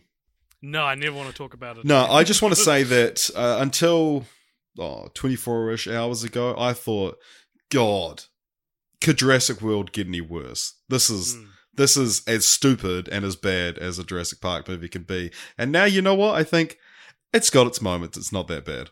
Oh. So, Jurassic World Dominion came out just a few months ago, maybe even last month, I think, actually. And yeah, it's out. What do you think it has on Rotten Tomatoes? 39. 30. So it's the lowest in the franchise. It was again directed by Colin. Lowest in the franchise. It was again directed by Colin Trevorrow, who apparently saw what a great job J.R. Biona did on the second film and thought, I want to do the third one again. Was it not an omen when it was basically the Star Wars sequel trilogy beats repeated, that J.J. Abrams did the first one, then someone else did the second one, and then he came back and made it bad? When it was announced that he was just going to produce and Biona was going to direct the second one, he said that he feels like Jurassic World is a franchise that should be like Mission Impossible, or like what they're doing with the new Star Wars films, which the first one of which came out a few months after Jurassic World, where each one should be a new director. And he, at the time, was going to be one of those new directors. Of course, he was not. And instead he thought, you know what, I'm going to make Book of Henry. And Well, that's probably why That's he what lost got him the job. fired Yeah. from Star Wars 9, yeah. And He then, was always yeah. a weird choice for Star Wars 9, but in retrospect, I think his film would have probably been somewhat better than Skywalker. Yeah. Speaking of Rise of Skywalker, what's Jurassic World Dominion about? Okay, so get this. Fuck, man. I'm like... so this is the thing. Like, Fallen Kingdom, I've had... 4 years to come to terms with. I've had 24 hours to come to terms with, and I haven't come to terms with Jurassic World Dominion yet. I'm still like so mad about pretty this. definitive. No. I would say I haven't come to terms with it yet because I'm still thinking about it. No, I haven't. It's not reached. It's not made it into my like subconscious as a fact that this movie is as bad as it is. Are you saying you've yet to heal from it? Yeah. I'm still. I haven't recovered from it. It's not that I haven't made my mind up from it. It's that it hasn't. The wounds are still fresh. So we start with a premise that it feels like the last two movies have wanted to start with, which is like now dinosaurs and humans exist in the world together. And it's like that's why you call the franchise Jurassic World, because you're building to this. Yeah. But the plot seems to be more concerned with giant locusts are wreaking havoc on crops, and like prehistorically large locusts. And it turns out that these are sort of, what is it? They're like an industry plant from Biosyn. So Biosyn, who hasn't been mentioned in the franchise up until now, but they are part of the novel, a competitor for InGen, who they're sort of this global conglomerate, and they make Biosyn crops, and then they've genetically altered these locusts to eat all the crops that aren't Biosyn. Obviously, with the help of Henry Wu, who's back at it again, and Biosyn is headed by Dodgson, who looks quite different from when he last saw him, which is. Of course, due to some bad reasons. But Dodgson is, if you've seen the original Jurassic Park, you know the scene where Nedry gets the Barbasol can from the guy in the hat who wants to remain anonymous, and so now he's back. He's played by a different actor. He's played by the guy who played Richard Parker in the Amazing Spider-Man movies, because the original actor is in prison for sexually assaulting a 13-year-old girl. But so for some reason, the only people that can stop the locusts is our original trilogy of Ali Stadler, Alan Grant, and Ian Malcolm, all reprising their roles from the first film. It's the first time we've seen all three of them on screen together in 29 years. And what else? So that's kind of their plot. Alan and Ian Malcolm works at Biosyn. Ali and Alan go in and try to, because the idea is that they can splice the DNA out of the locusts and release like a pathogen that will kill all of them within one generation. That's one plot. Yeah, there's also the little clone girl who is now being parented by Owen and Claire, because as we have established with those characters, they always wanted a kid together. Yeah. I don't know, there's a real vibe of like, they've finally got their unconventional family. Yeah. It's like, what? But she, they don't let her go out too far, because as she thinks they don't trust her, because of course they don't, because she doomed the human race. But she gets kidnapped along with Blue's baby raptor, and so they team up with a cool, hip, mercenary airplane flyer pilot. And she helps them get to Biosyn, where the girls and the raptors being held. What is Dodgson's plan ultimately? It's like, what does he want to do? It's fun because what's wrong with any of this? Yeah. So Dodgson, it is funny, like, it doesn't need, like, they were like, oh, let's bring back a character from the first one. If you can't get the same actor, it didn't need to be the same character. This film can be summed up as Dodgson. We got Dodgson over here. See, nobody cares. I think Dodgson being brought back into the franchise, especially with the context of not having the same actor, is one of the funniest examples of like a pointless legacy character returning. You know, something you see in Star Wars all the time.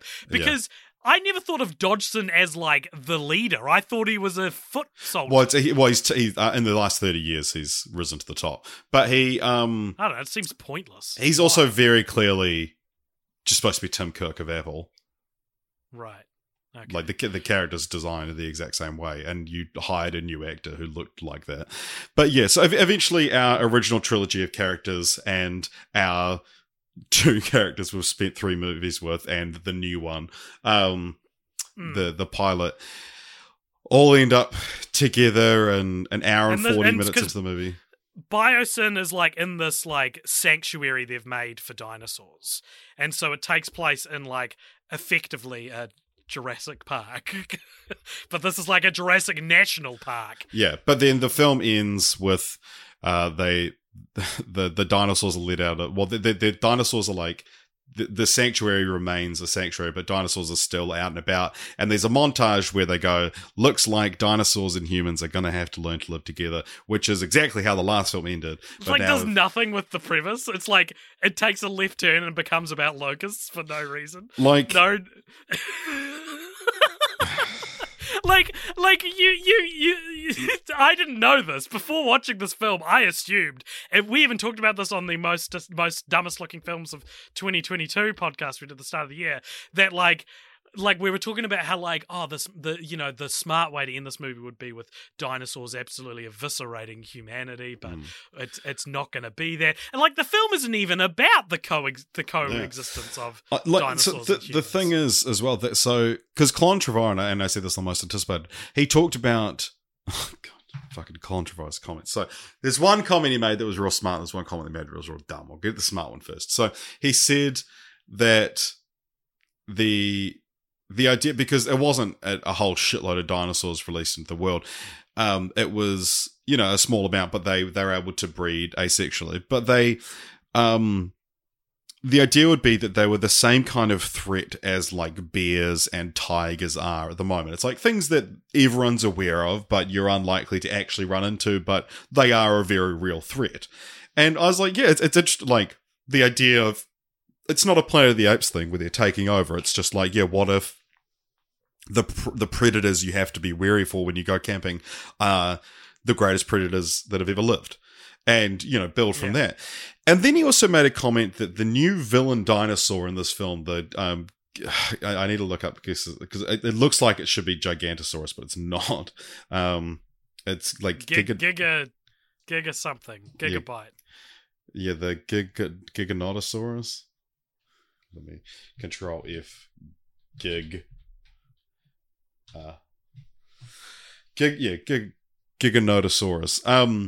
The Giga, we'll call it.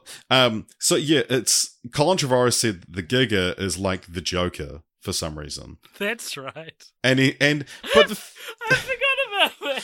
So he said, yeah, the new villain dinosaur is like the Joker. He just wants to watch the world burn. The Giganotosaurus, fucking, this is what it does in the movie. It shows up. It tries to eat. It faces off against the T-Rex for a meal, and it wins because it's more dominant. And then at the end, the T-Rex and fucking Salad Fingersaurus just team up and kill the Giga, and it's supposed to be this big fuck you moment. But it's like, it hasn't done anything wrong. It's just also a predator. It was also trying to feed once. And just everything about this. So what did you think about it? Maybe Colin Trevorrow was actually talking about Jared Leto's Joker in Suicide Squad and was like, no, he's barely in it. The first thing I want to draw attention to is this might be the most amount of characters on screen in any movie like this ever. By the end of the film, you've got the three classic legacy characters. You've got Claire, Owen, and the little girl. You've got the mercenary pilot who's shown Taylor. up for this movie. Then you've got Ramsey, who is like Ian Malcolm's assistant at Biosyn. And just as they've accumulated him into their party, then Henry Wu shows up, and they're like, yeah, come along. Now, what's interesting about this is like this is from a franchise where like you build cannon fodder into the script so that you can raise the stakes and kill off these characters. And I was watching, I was like, those idiots, this is the problem they've made, right?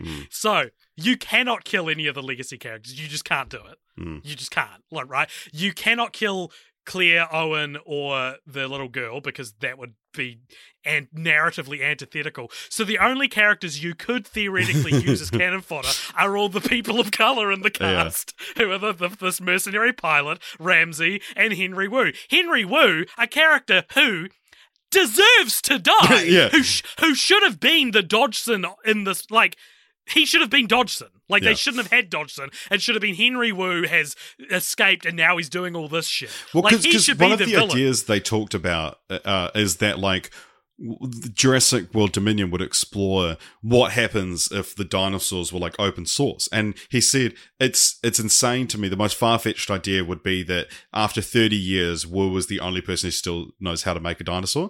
Is still the only person who knows how to make a dinosaur. And it's like, yeah, Henry Wu, the greedy little fuck that he is, who has learned nothing from his other three appearances, should have risen to the top of Biosyn somehow and sold the rights to the dinosaurs and have all over the world. When he showed up, I was like, God, finally a character they can kill off. But no, he actually survives and gets a relatively happy ending. But Which it is he doesn't funny deserve. it's funny that like writing themselves into a corner, I don't mean to get political, but where the only characters that your script would make sense to kill off are all the ones that aren't white people. It's like, oh God, what went wrong here? And I guess what went wrong here is like, I can see Ian Malcolm being in this movie with like, that's valid. I think he has a place in this movie. I think Ali maybe has a place in this movie. Because also the thing is that Ali is like the two guys have already helmed a sequel, and so it makes sense that Ali would be like, yes, this is her turn to be the But what is fucking Alan Grant contributes nothing to this film. What a waste of a character. Like, it's because they had too many fucking characters. Yeah. Jesus Christ. They're like, there's this one part where they all run up to watch the Giga fight the T-Rex, and it's like, why are there 9 people on screen watching but this? they make such a point of having all of them on screen at the same time so many times. Yeah. This is so that's what you think of the film. I would say this film really, really fucked me off. So I'd heard, Jurassic World Dominion's really bad, and I you didn't talked go about see it for that reason. Yeah, you talked about so you know, like that AV Club tweeted a thing about Jurassic Park 3 being like a lost masterpiece, and you said, "Oh, Jurassic World Dominion that bad, huh?" Yeah, it is. And this is one of the most offensively bad blockbusters like, this is, for me, this is up there with The Rise of Skywalker and The Crimes of Grindelwald, of like, especially that thing of you are being handed such a fucking home run, and you are fucking it up in a way that you almost have to have tried. And how did a team of writers come up with the idea that this big plot about locusts and think that's Jurassic World 3? Like, and I get exploring other stuff, but you also have these two completely. It feels like to me, because also this is the longest Jurassic Park movie, and there's allegedly a director's cut coming with an extra half hour of footage. It feels like they wrote the script not knowing if they were getting the legacy characters back, so they gave them a completely unrelated storyline that just ties together at the end. Totally. It feels, especially with Sam Neill, it feels like they were like, they wrote the script and then they got the late email from Sam Neill being like, yeah, I'll do it. And they're like, oh, fuck. Yeah. We haven't got to just pair him up with Ali. Yeah. It's Yeah, oh god, he gets a funny little scene where he's confused by coffee orders, which starts to be one of the cleverest moments in the film, and then just is ruined. But when Ian Malcolm goes, "Oh, can I get you guys a coffee?" He orders a complicated coffee so that the frother will be on for a long time, and he can talk to Ellie without anyone hearing it. And then it just cuts to like Alan Grant being like, "Oh, coffee's too complicated these days." And the guy's like, "We got macchiatos, we got different kinds of milk." And it's like, just shut the fuck up. And then Ellie says that Ian slid into her DMs, and like, just every single thing about this movie just like infuriated me. It's not even, I never even got the magic of like, wow, it's just so cool to see these three back together again, you know? Right. Like, I never even had that. And when they meet an hour and 40 minutes into the film, where they meet the new characters, it's so weird. It's such a weird scene. It's played to be this like super emotional thing, but it's just like, why is any of this happening? I did think that scene was so they meet up, and then the Giga attacks them, and they have to get into like this facility. I gotta say, like, I thought they were gonna kill Ian Malcolm. For a fleeting few moments, I was like, "Wow!" It looks like he's about to sacrifice himself. Is that the play they're going to make? Because you're expected they don't make a play is the answer. And then when he's climbing up the ladder, Ian like slips and falls, and Alan grabs his hand and pulls him up. And the cry that Jeff Goldblum emits when he falls was heartbreaking, because I was like, "Oh!" and like, I don't know, that moment kind of got me, because it was like these two characters who've historically not gotten along having a little moment. But and one other thing I want to say about this movie, I spoke about like Fallen Kingdom being one of like a really well directed film. This is a horribly made film. The editing in this film is garbage. The continuity is awful. There's so many shots where characters just change who they're standing next to from one shot to another. It's infuriating. This is truly I cannot believe it's this bad. I had been told it was bad. It's so much worse than that. I think that the really funny continuity error I noticed is that in one shot Chris Pratt is doing that fucking thing he does where he holds up his hand, because that's apparently kryptonite to a velociraptor. If you hold and in this film, every dinosaur. Yeah.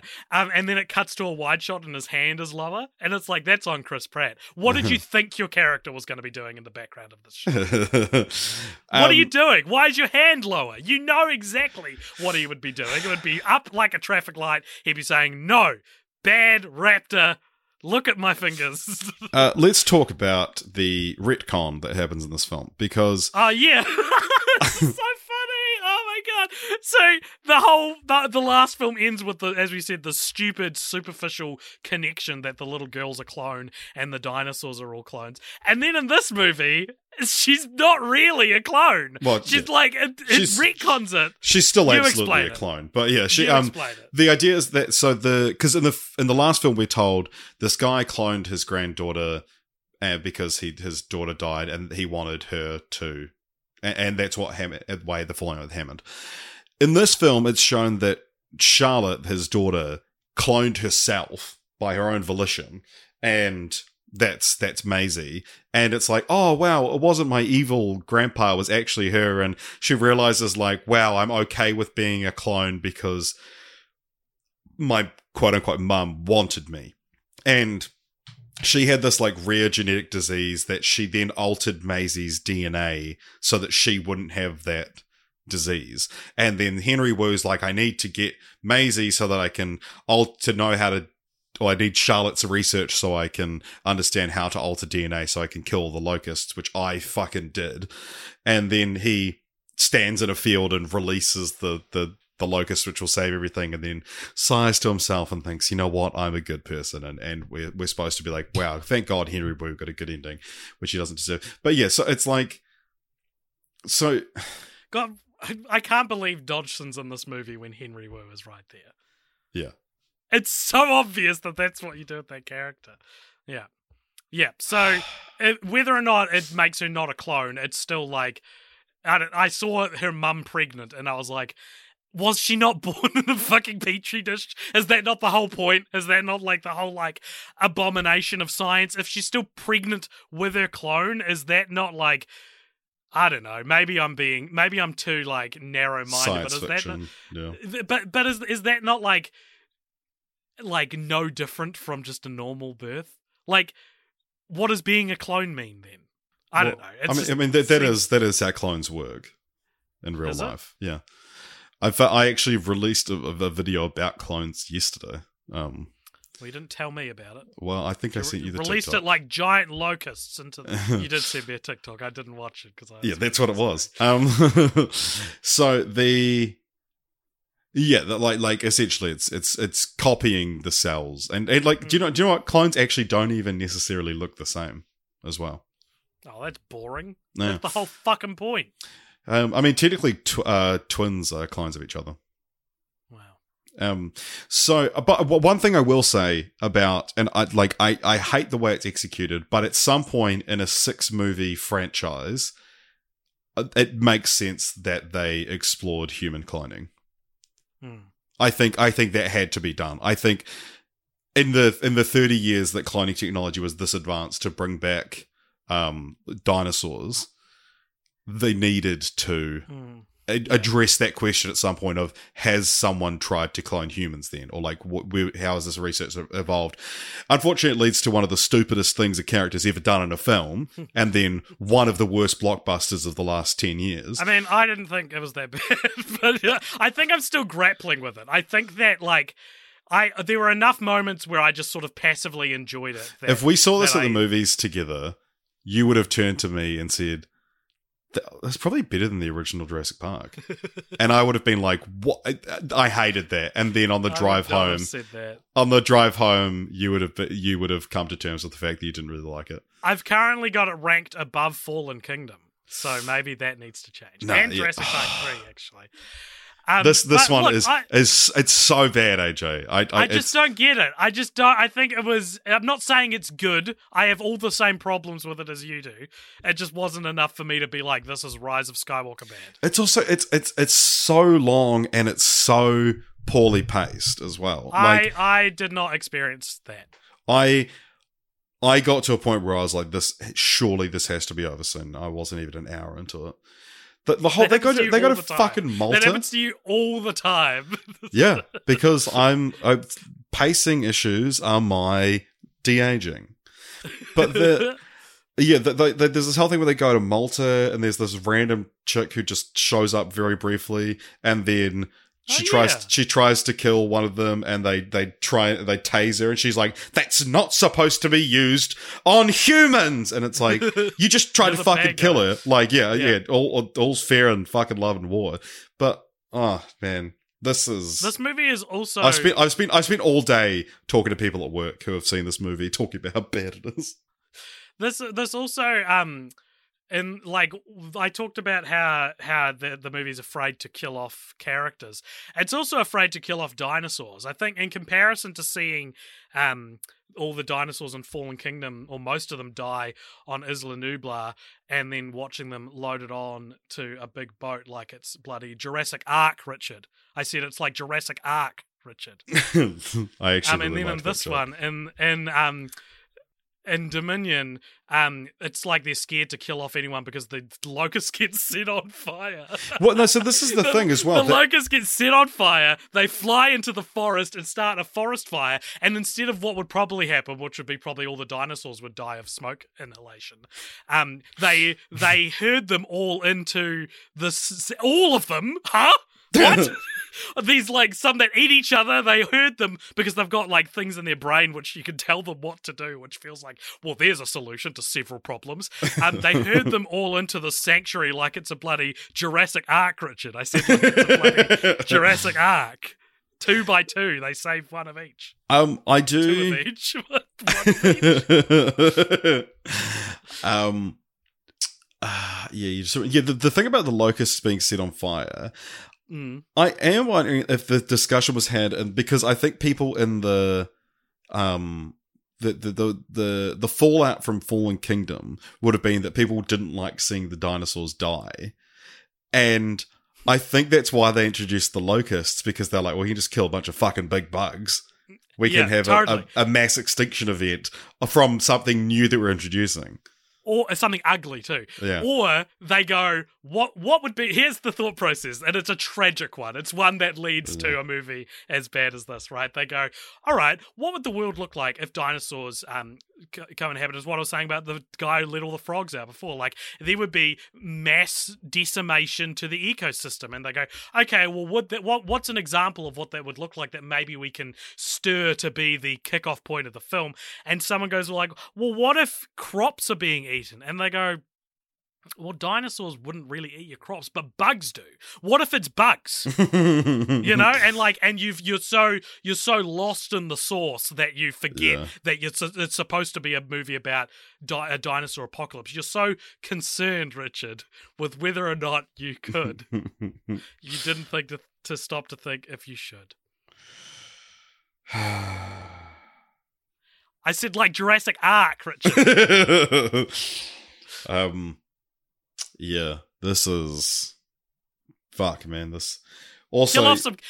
Kill off Sam Neill. Do it, pussies.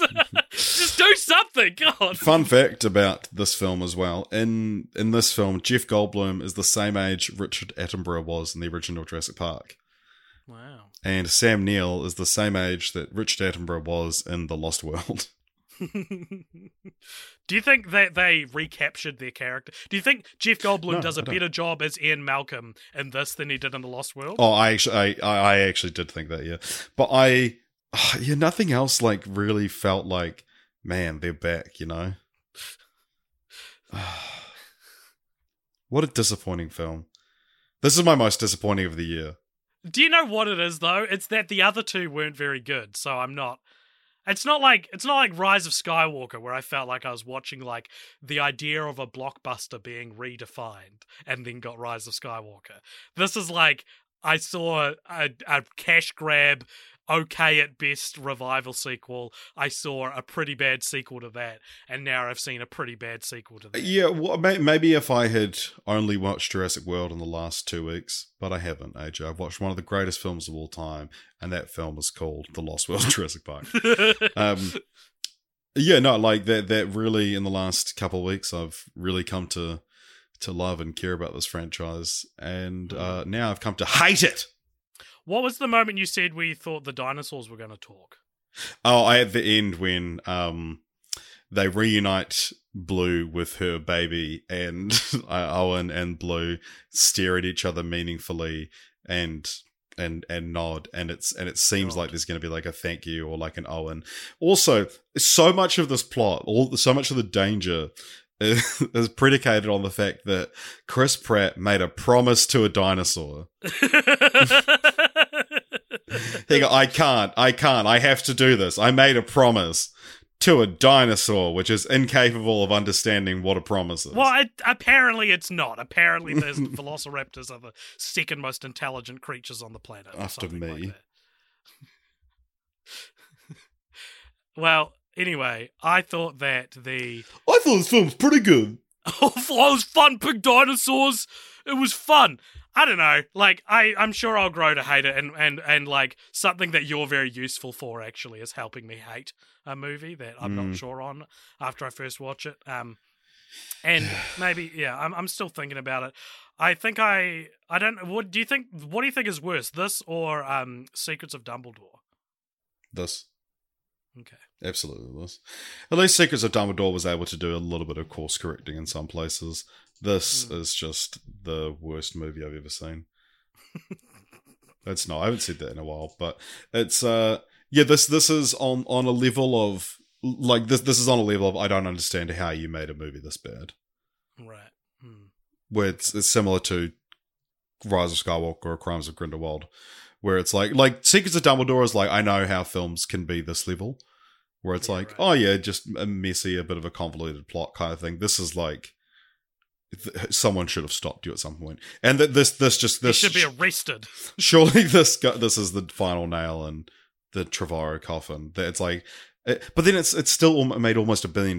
But it's like, this is such an incomprehensibly written and directed film. I think that the money it makes is not because of Trevorrow, though. It's because it's something people recognize, and I wonder when that. Yeah, but still, absolutely. If you're a Hollywood accountant, you go, oh yeah, that guy makes money. Yeah, I wonder when the well is going to run dry of how many bad Jurassic Park movies I mean, we've kind of seen it with Fantastic Beasts, right?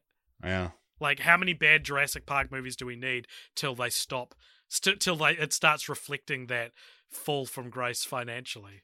Yeah. So that's the Jurassic World trilogy. We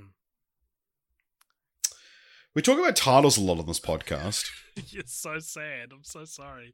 I'm so sorry that Jurassic World Dominion disappointed you so. Yeah, I actually have some quick dumb IMDb trivia. Here's one. Chris Pratt, Sam Neill, and Jeff Goldblum all have roles in both this and Thor: Love and Thunder. Fun fact. No, they don't. Jeff Goldblum's not in Thor: Love and Thunder. After playing a major role in the previous two films, Blue doesn't take an active role in the plot. What? That's a very subjective way to discuss the characters. They could say the same thing about Alan Grant. First Jurassic World movie in which the film was not released 3 years apart from its predecessor. Fallen Kingdom's also the only Jurassic World movie which wasn't released 4 years after its predecessor. And also, Jurassic World came out 14 years after its predecessor. Stupid. Dumb IMDb trivia. We talk about titles a lot on this podcast. Yeah, the thing I teased at the start, Jurassic World Dominion doesn't have a colon. It's Jurassic World Dominion. Oh, wow. Yeah. Doesn't have a colon. That's so ugly. Isn't it bizarre? Ooh. All right, thoughts on titles? I love Jurassic World as a title. I think that is, again, like talking about this is one of the most clever continued franchises we've ever seen on an actual franchise. Jurassic World, what a perfect title for that. I can imagine us pitching this if it hadn't been made and being like, and it's called Jurassic World. Because, yeah, it's like, it's another something for a theme park, world. Thought about Fallen Kingdom. I think it's interesting that all the titles are other words for, like, not necessarily a world, but like, could you have called them Jurassic World, Jurassic Kingdom, Jurassic Dominion? Like they're all. It's not like it's Jurassic World Extinction. It's like another thing, another place, another location. Or Jurassic World Extinction would be fun. An idea of a location. I think the problem with using extinction in a Jurassic Park movie title is that it's like in the humans' favor for extinction. Yeah, well, I mean, I think like if you're gonna go the bizarre colon-free third film, Jurassic World Extinction, but yeah, like, I mean, it's the same kind of thing that I was talking about with Dominion. Is that it's like, it's so easy not to fuck up this film. You even fucked up the title. How hard was it to not fuck up that title? That's so interesting. I feel like a colon is such like it's such a small thing that you just take it for granted. Like, I would just naturally assume, I would have gone my whole life thinking it did have a colon. Yeah. There's a massive it's probably when they saved the MP4, they couldn't use a colon because it's a invalid symbol on Windows. A similar title that we may cover one day is that on the talk page for Wikipedia, when you make an edit and you can there's a talk page made about whether or not to make changes. More than 40,000 words were written on whether or not to capitalize the I in Star Trek Into Darkness. Because that also doesn't have a colon. Neither does Star Trek Beyond. And I quite like that. It makes it sound like they're parts of a sentence. But the idea being that the Wikipedia's Mandel style stipulates that prepositions fewer than 5 letters are not to be capitalized. Like, you wouldn't capitalize just in. And so, because it's a sentence, even though it's a title, you don't capitalize the I. But then it's like, if it's like a subtitle, it's the first word of the subtitle, so you would capitalize it. This is great. And this is my type of shit. yeah, and so it's like, yeah, thousands and thousands of words written. The consensus was reached that it was left capitalized. Yeah, that feels right. But because also like the title treatment on the poster is all caps, so you can't tell if it's meant to be or what. Yeah, I mean, I've said before that I think the second Jurassic World film should be called The Lost Park Jurassic World. But it's not even relevant to the plot. No, they lose the park. It's covered in fucking lava. Okay, fine. Couldn't be more relevant to the plot. You've convinced me. I also think, yeah, Jurassic World War was the one that everyone talked about for the title, and it feels like that's what the last one should have been called. And then, yeah, if you don't want a colon, it's like they committed to they put up on the board Jurassic World War, and then they put up a post-it note that said no colon. At some point, Jurassic World War was taken down, but they left no colon up there for some reason. If it was called Jurassic World War, I would be livid that the second one wasn't, yeah. Called Jurassic World something. Yeah. World's Jurassic End? Worlds Apart. Wow. World Fair? Well, with nothing else to say about titles, let's move on to the Cult Elders segment. So this is where, there's a Cult Elders tier on our Patreon, which you can join. And if you do, you get access to a secret Discord channel, or apparently you could text me your thoughts, as happened last week. For those annoyed at home that Tyler is not a Cult Elder and got his thoughts read out last week, he has since joined the tier because he felt bad. So, but he hasn't sent any thoughts for this week. So, here we go. Cult Elders. Dimitri says the first Jurassic World movie might be the best Mercedes commercial of all time, but it's still overlong with characters I never really care about.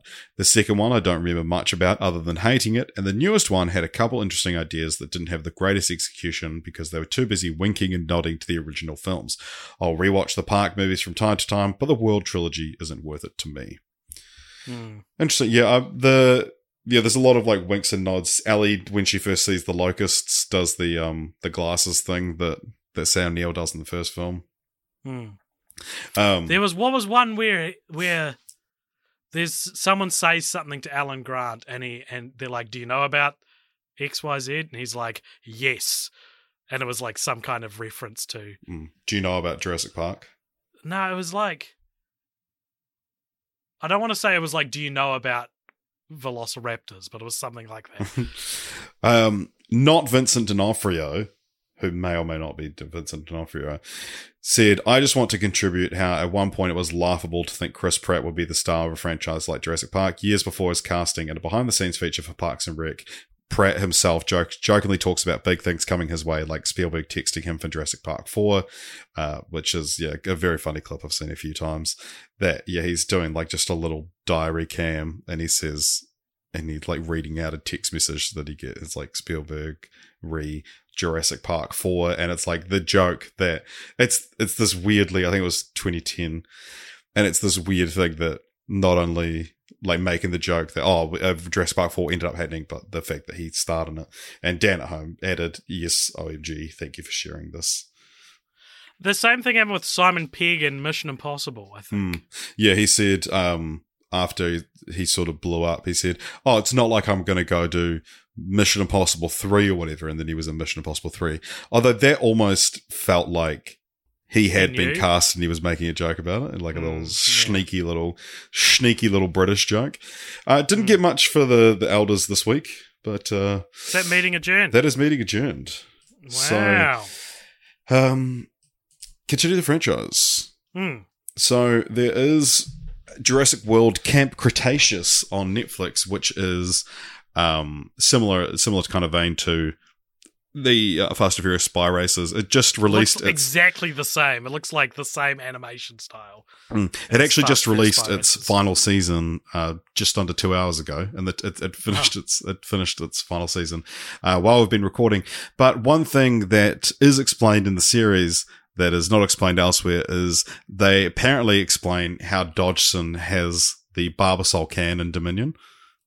So that's in Cretaceous. We didn't mention this, but apparently Dodgson actually dies similar to Nedry's death. Very cool. Yeah. The frill-necked dinosaurs show up. Yeah, the Dilophosaurus. Spray them with piss. Spit. So there's Jurassic World Evolution 1 and 2, like park builder games. We talked about it last week, yeah. Yeah, a live-action television series based on the Jurassic World films was reportedly in development as of March 2020. However, one of the producers said this year that such a series had not been discussed and that his focus was on the films. Speaking about Camp Cretaceous, he said, "I think that's plenty for now." What a boringly realistic response from a studio exec. When have they ever said that? When have they ever been like, "I think we've got enough"?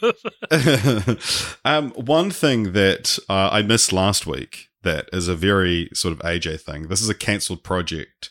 A show called Escape from Jurassic Park. So in June 1993, they confirmed that there was an animated series based on the film, was just awaiting Spielberg's final approval. It was going to be called Escape from Jurassic Park. Would have had 23 episodes for the first season. It would have centered on Hammond's attempts to finish Jurassic Park and open it to the public, while InGen's corporate rival Biosyn is simultaneously planning to open their own dinosaur theme park in Brazil, which ultimately ends with their dinosaurs escaping to the jungles. If produced, it was believed the project would be the most expensive animated series ever made at the time. That sounds so interesting. Yeah, I've never heard of that. It's that was Spielberg said no. Happening. Trying to find if it actually has like a reason. Spielberg was like, "No, this isn't allowed. Instead, we're going to go do these other movies instead." There's a standard you've got to reach. So they made a trailer to demonstrate what the series would look like. The series required Spielberg's final approval before it could go into production. However, Spielberg had grown tired of the massive promotion and merchandise revolving around the film and never watched the trailer.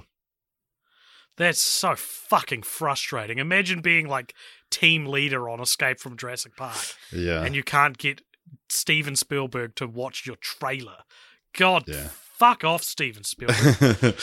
And then there was also a Jurassic Park Chaos Effect, which was also cancelled. It was another animated series. But they released the toy line for it.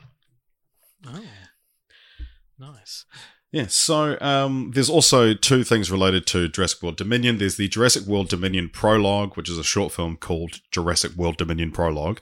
And it was originally... Presumably no colons in there either. Not at all. Nary a colon to be seen. It's... What is this, Nedry, after he's been eaten? So this was originally the first 5 minutes of the film. It has a flashback to the Jurassic era, and then it goes 65 million years later, and then it shows the team capturing the T-Rex at a drive-in movie theater, which is referenced in the film but not shown. That wasn't in the film. Yeah. Yeah, so it was Wasn't cut that out. like a massive part of the... Why the hell did they cut that out? It's also the best part of the film, if it had been in it. And, it was shown before... What do you call F9 in IMAX in 2021. Wow. So there was also a short film release called Battle at Big Rock. Yes. Yeah, which I don't think I ever watched. But it's about like a family camping and the T-Rex shows up. What is your Continue the Franchise for this week? Well, it's actually very related to those last two you mentioned because I purposefully already talked about Jurassic Waters so that I didn't have to mention it again here. I think that judging by Battle at Big Rock and Prologue, both of which are directed by Colin Trevorrow and were pretty well received, as well as the opening scene of Jurassic World Fallen Kingdom being like unanimously agreed upon as the only good scene in the movie, I think the way forward here is actually to make like Jurassic Park stories, Jurassic World events. Jurassic World building. Jurassic World building. I think a series of short films, similar like talking like the Marvel one-shots kind of thing, could be a way to go. We did the Animatrix recently on Film Franchise Follow-Ups, and we ended it talking about what franchise would you like to do an Animatrix for? And, you know, like what franchise would you like to pitch a bunch of vignettes for? And I think I landed on Pirates of the Caribbean. as what I'd want to do. But I think Jurassic Park is more what I'd want to do, because you can do things like Battle at Big Rock. You can do things like the prologue. You can do stories that are set in any part of the timeline, be that the dinosaurs have escaped at the end of Fallen Kingdom, like Battle at Big Rock, or it's just actually set in dinosaur times, like prologue, or it's mercenaries going to Isla Nublar as is their want. Like, just tell compelling short stories, make a package of them, 5 minutes in length, and release that on what is Jurassic Park on Paramount Plus? What's their Universal? Yeah, and like it's a reason to sign up, as you get this package of short films. Bring in cool directors to do them, have them be short, have them communicate a simple idea, and you give them a budget to put dinosaurs on it. Like, there are endless ideas that you could come up with in any part of the Jurassic Park timeline, Yeah, it's... Yeah. Yeah, I like that. Yeah. Thank you. My continuing franchise is called Jurassic Land. Oh. And they've inexplicably rounded up all the dinosaurs, and they've got the park running again. Is that the whole thing? It's just another the park is running story. Yeah, they you got it. How do they round them up? Do they put them on a Jurassic Ark, Richard? I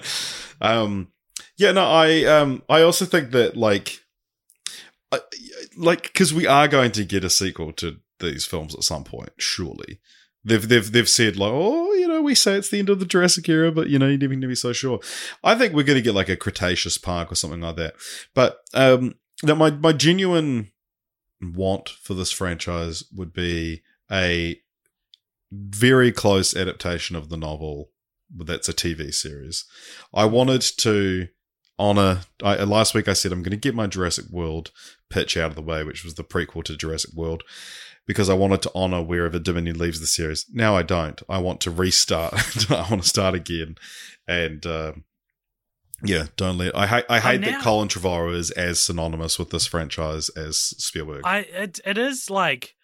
That is an interesting idea, because with something like Westworld, another Crichton project, like we are in an era where budgetary-wise and technology-wise, a Jurassic Park TV show is possible. It's just whether or not they're willing to reboot their brand or not, I guess. It's interesting because everyone talks about, and we talked about this, that Harry Potter, everyone talks about that as if it's a given that it'll be adapted again. But we don't talk about like mini franchises like that. Yeah. So anyway, that's where my head's at. It's time to rank that franchise, though. Oh boy, we got a suggestion on the Discord this week that ranked that franchise and French-wise, where we discuss why something became a franchise. Which we have forgotten to do again. Which we forgot to. Well, I knew we forgot to do it. I assumed I was saving it for this. It was suggested to us by, I think, Luke, that we should probably check that. That we combine them as a way to make ranked franchise more interesting, to discuss why it would be a franchise. So, I mean, why? I guess, like, with Jurassic Park, I wonder if, like, it'd be very easy to be like, it made a lot of money, which is easy for a lot of these ones. Well, you also have the loose end of the Barbasol can from Jurassic Park. That's true.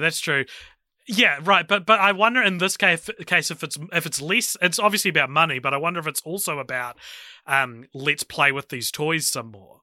Maybe that's what inspired a Jurassic Park sequel. Well, and also like, but specifically with Jurassic World, it's like Jurassic World could have easily flopped, and I think we would have just had another unsuccessful reboot to a franchise. But this one, like, the reason it spawned a trilogy is so much because it just completely...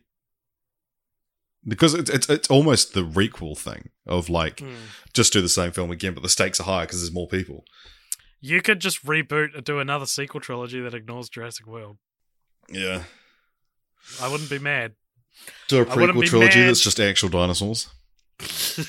They go back in time. All right, so whereabouts is Jurassic World going in our ranking? Well, where's Jurassic Park? This is over on letterboxd.com/cultpopture, by the way, where we rank every franchise we've ever watched. I feel iffy about ranking Park and World separately, but I don't want to cause a fuss. I'm ranking them separately. So Jurassic Park is at 31. Jurassic World should be much lower. Okay, throw out some options to me. Is it better or worse than the Santa Claus? That's very hard to answer. Is it better or worse than Fantastic Beasts? It is. That's very hard to answer. I reckon for three, I think that Jurassic World has a better single movie than Fantastic Beasts. Yeah. Is it better or worse than The Mummy 1999? It is worse than that, I think. Okay, cool. Then it goes between The Mummy and Fantastic Beasts.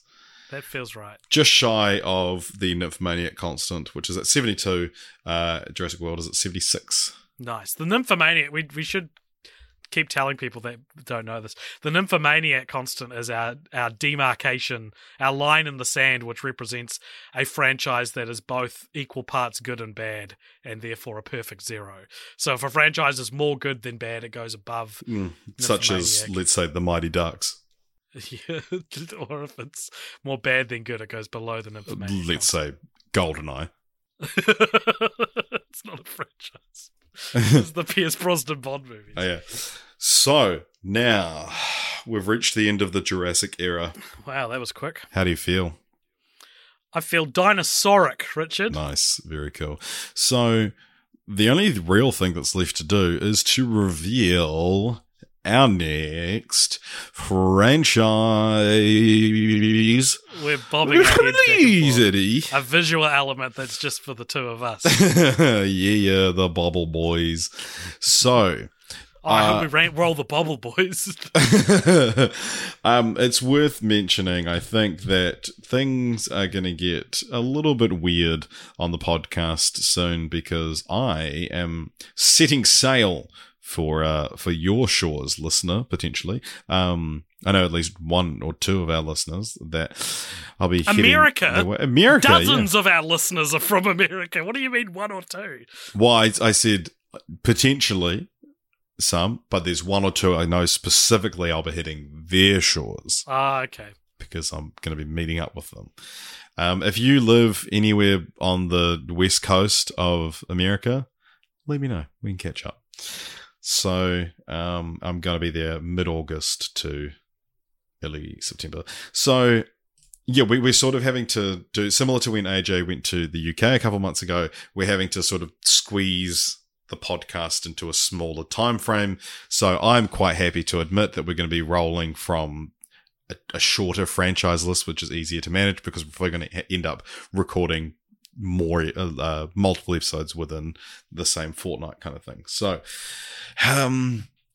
yeah, what do you want to do plugs? Sure thing. So if you enjoyed this episode, guys, please be sure to check us out on all the various internet covens in which things like this are represented, such as Instagram or Twitter, where you can follow us at Cultpopture. I highly, highly, highly recommend joining our Discord, which there is a link to in the show notes. You join the Discord, you can talk about anything with us. Anything with us. We do have a discussion every week based on the franchise that we just watched, the most recent podcast. People are allowed to talk about what they thought of our thoughts, which we would love for you to do. Anyway, let us know what you thought of our thoughts. And you can also, if you would like to throw in some money, if you'd like to donate, you can head along over to patreon.com/cultpopture for some wonderful rewards, including telling us which films we can watch by suggesting and voting on every second franchise we do, and a post-credit scene, which you'll hear in a moment's time. But Richard, before we get to the post-credit scene, let's end the episode. What is the random number? Sorry, 5. 5? Yeah, that is... Oh, yeah. I've forgotten what this feels like. It's a trilogy. Oh. Is it Jurassic Park? Yes. It's Fantastic Beasts. No, so it's a trilogy. The most recent one came out 2 years ago. Okay. I think it's going to inspire a fun discussion about titles. Okay. Any guesses? I have no idea. Give me a genre. Give me some action. More chunk. Action. Is it, action we've done, is it John Wick? No, it's not quite the Bobble Boys. It's very similar. Bad Boys? It is Bad Boys. Wow, that is so close to the Bobble Boys. All right, well, the couple of bad boys here are going to do a trouble of bad boys next fortnight. So stay tuned for the Bad Boys trilogy on the next episode of Film Franchise Fortnights. We'll do something different next week. I don't think we've decided what that is just yet. Nope. But hey, thank you for listening, everybody, and stay tuned for the post-credit scene after this music finishes. And I hope you enjoyed your Redux. AJ, you're scaring me. Welcome along to the post-credit scene, everybody. This is a segment at the end of each episode where if you donate $5 or more over at patreon.com/cultpopture, you get to give us something to talk about in this, the post-credit scene. Richard, can you please lay it on me? Who's it from and what is it? Today's Patreon post-credit scene comes to us from one, I thought I would be able to scroll down by the time I finished that sentence, Vincent Lara, who says, "Hey you handsome men, what is your ideal day like? Activities, meals eaten, relaxation tactics. Get up in the morning and fuck." Oh, very cool. Sleep in. Very sexy. Activities, an escape room. I would. What, in your own bedroom? Yeah. Have you left your bedroom yet? No. That sounds horrible. Yeah, no, what about you? I wake up and my bedroom is warm, but it is pissing down outside. And I get to lie in bed and listen to the rain on my roof. It's very loud in the loft, and that's the best thing about living in the loft. And I sleep in. It's not a school day? So there's no kids it's not next a door? school day. Yep. Well, it'd be raining. They wouldn't be outside. I live next to a kindergarten, for context. I get up when I'm good and ready. I have some fun with my friends. Maybe we watch a movie together or play a game together, or we make some food together. Maybe go somewhere together. Yeah, I'm very much I like to do stuff. Yeah. I do, but I feel like the people I live with don't, so I acclimatized. Yeah. What about eating? Any foods that make me feel good at the time usually make me feel bad, but worse like later on. Yeah, that's true. Like as I'm getting older, the window of how good I feel when I eat bad food is getting smaller and smaller. Yeah. I don't know about food. I know there'll definitely be like Coke around. I can tell you that much. Yeah. Maybe like some nice deli sandwiches, some nice Italian, some kind of nice bread. Yeah, some nice bread and some nice cheese. Yeah, yeah, I love a good wine and cheese. Yeah. What else? Fuck, I smashed my head on a van today, and I just scratched my head and it really hurts. Oh my god! So I wouldn't do that on my ideal day.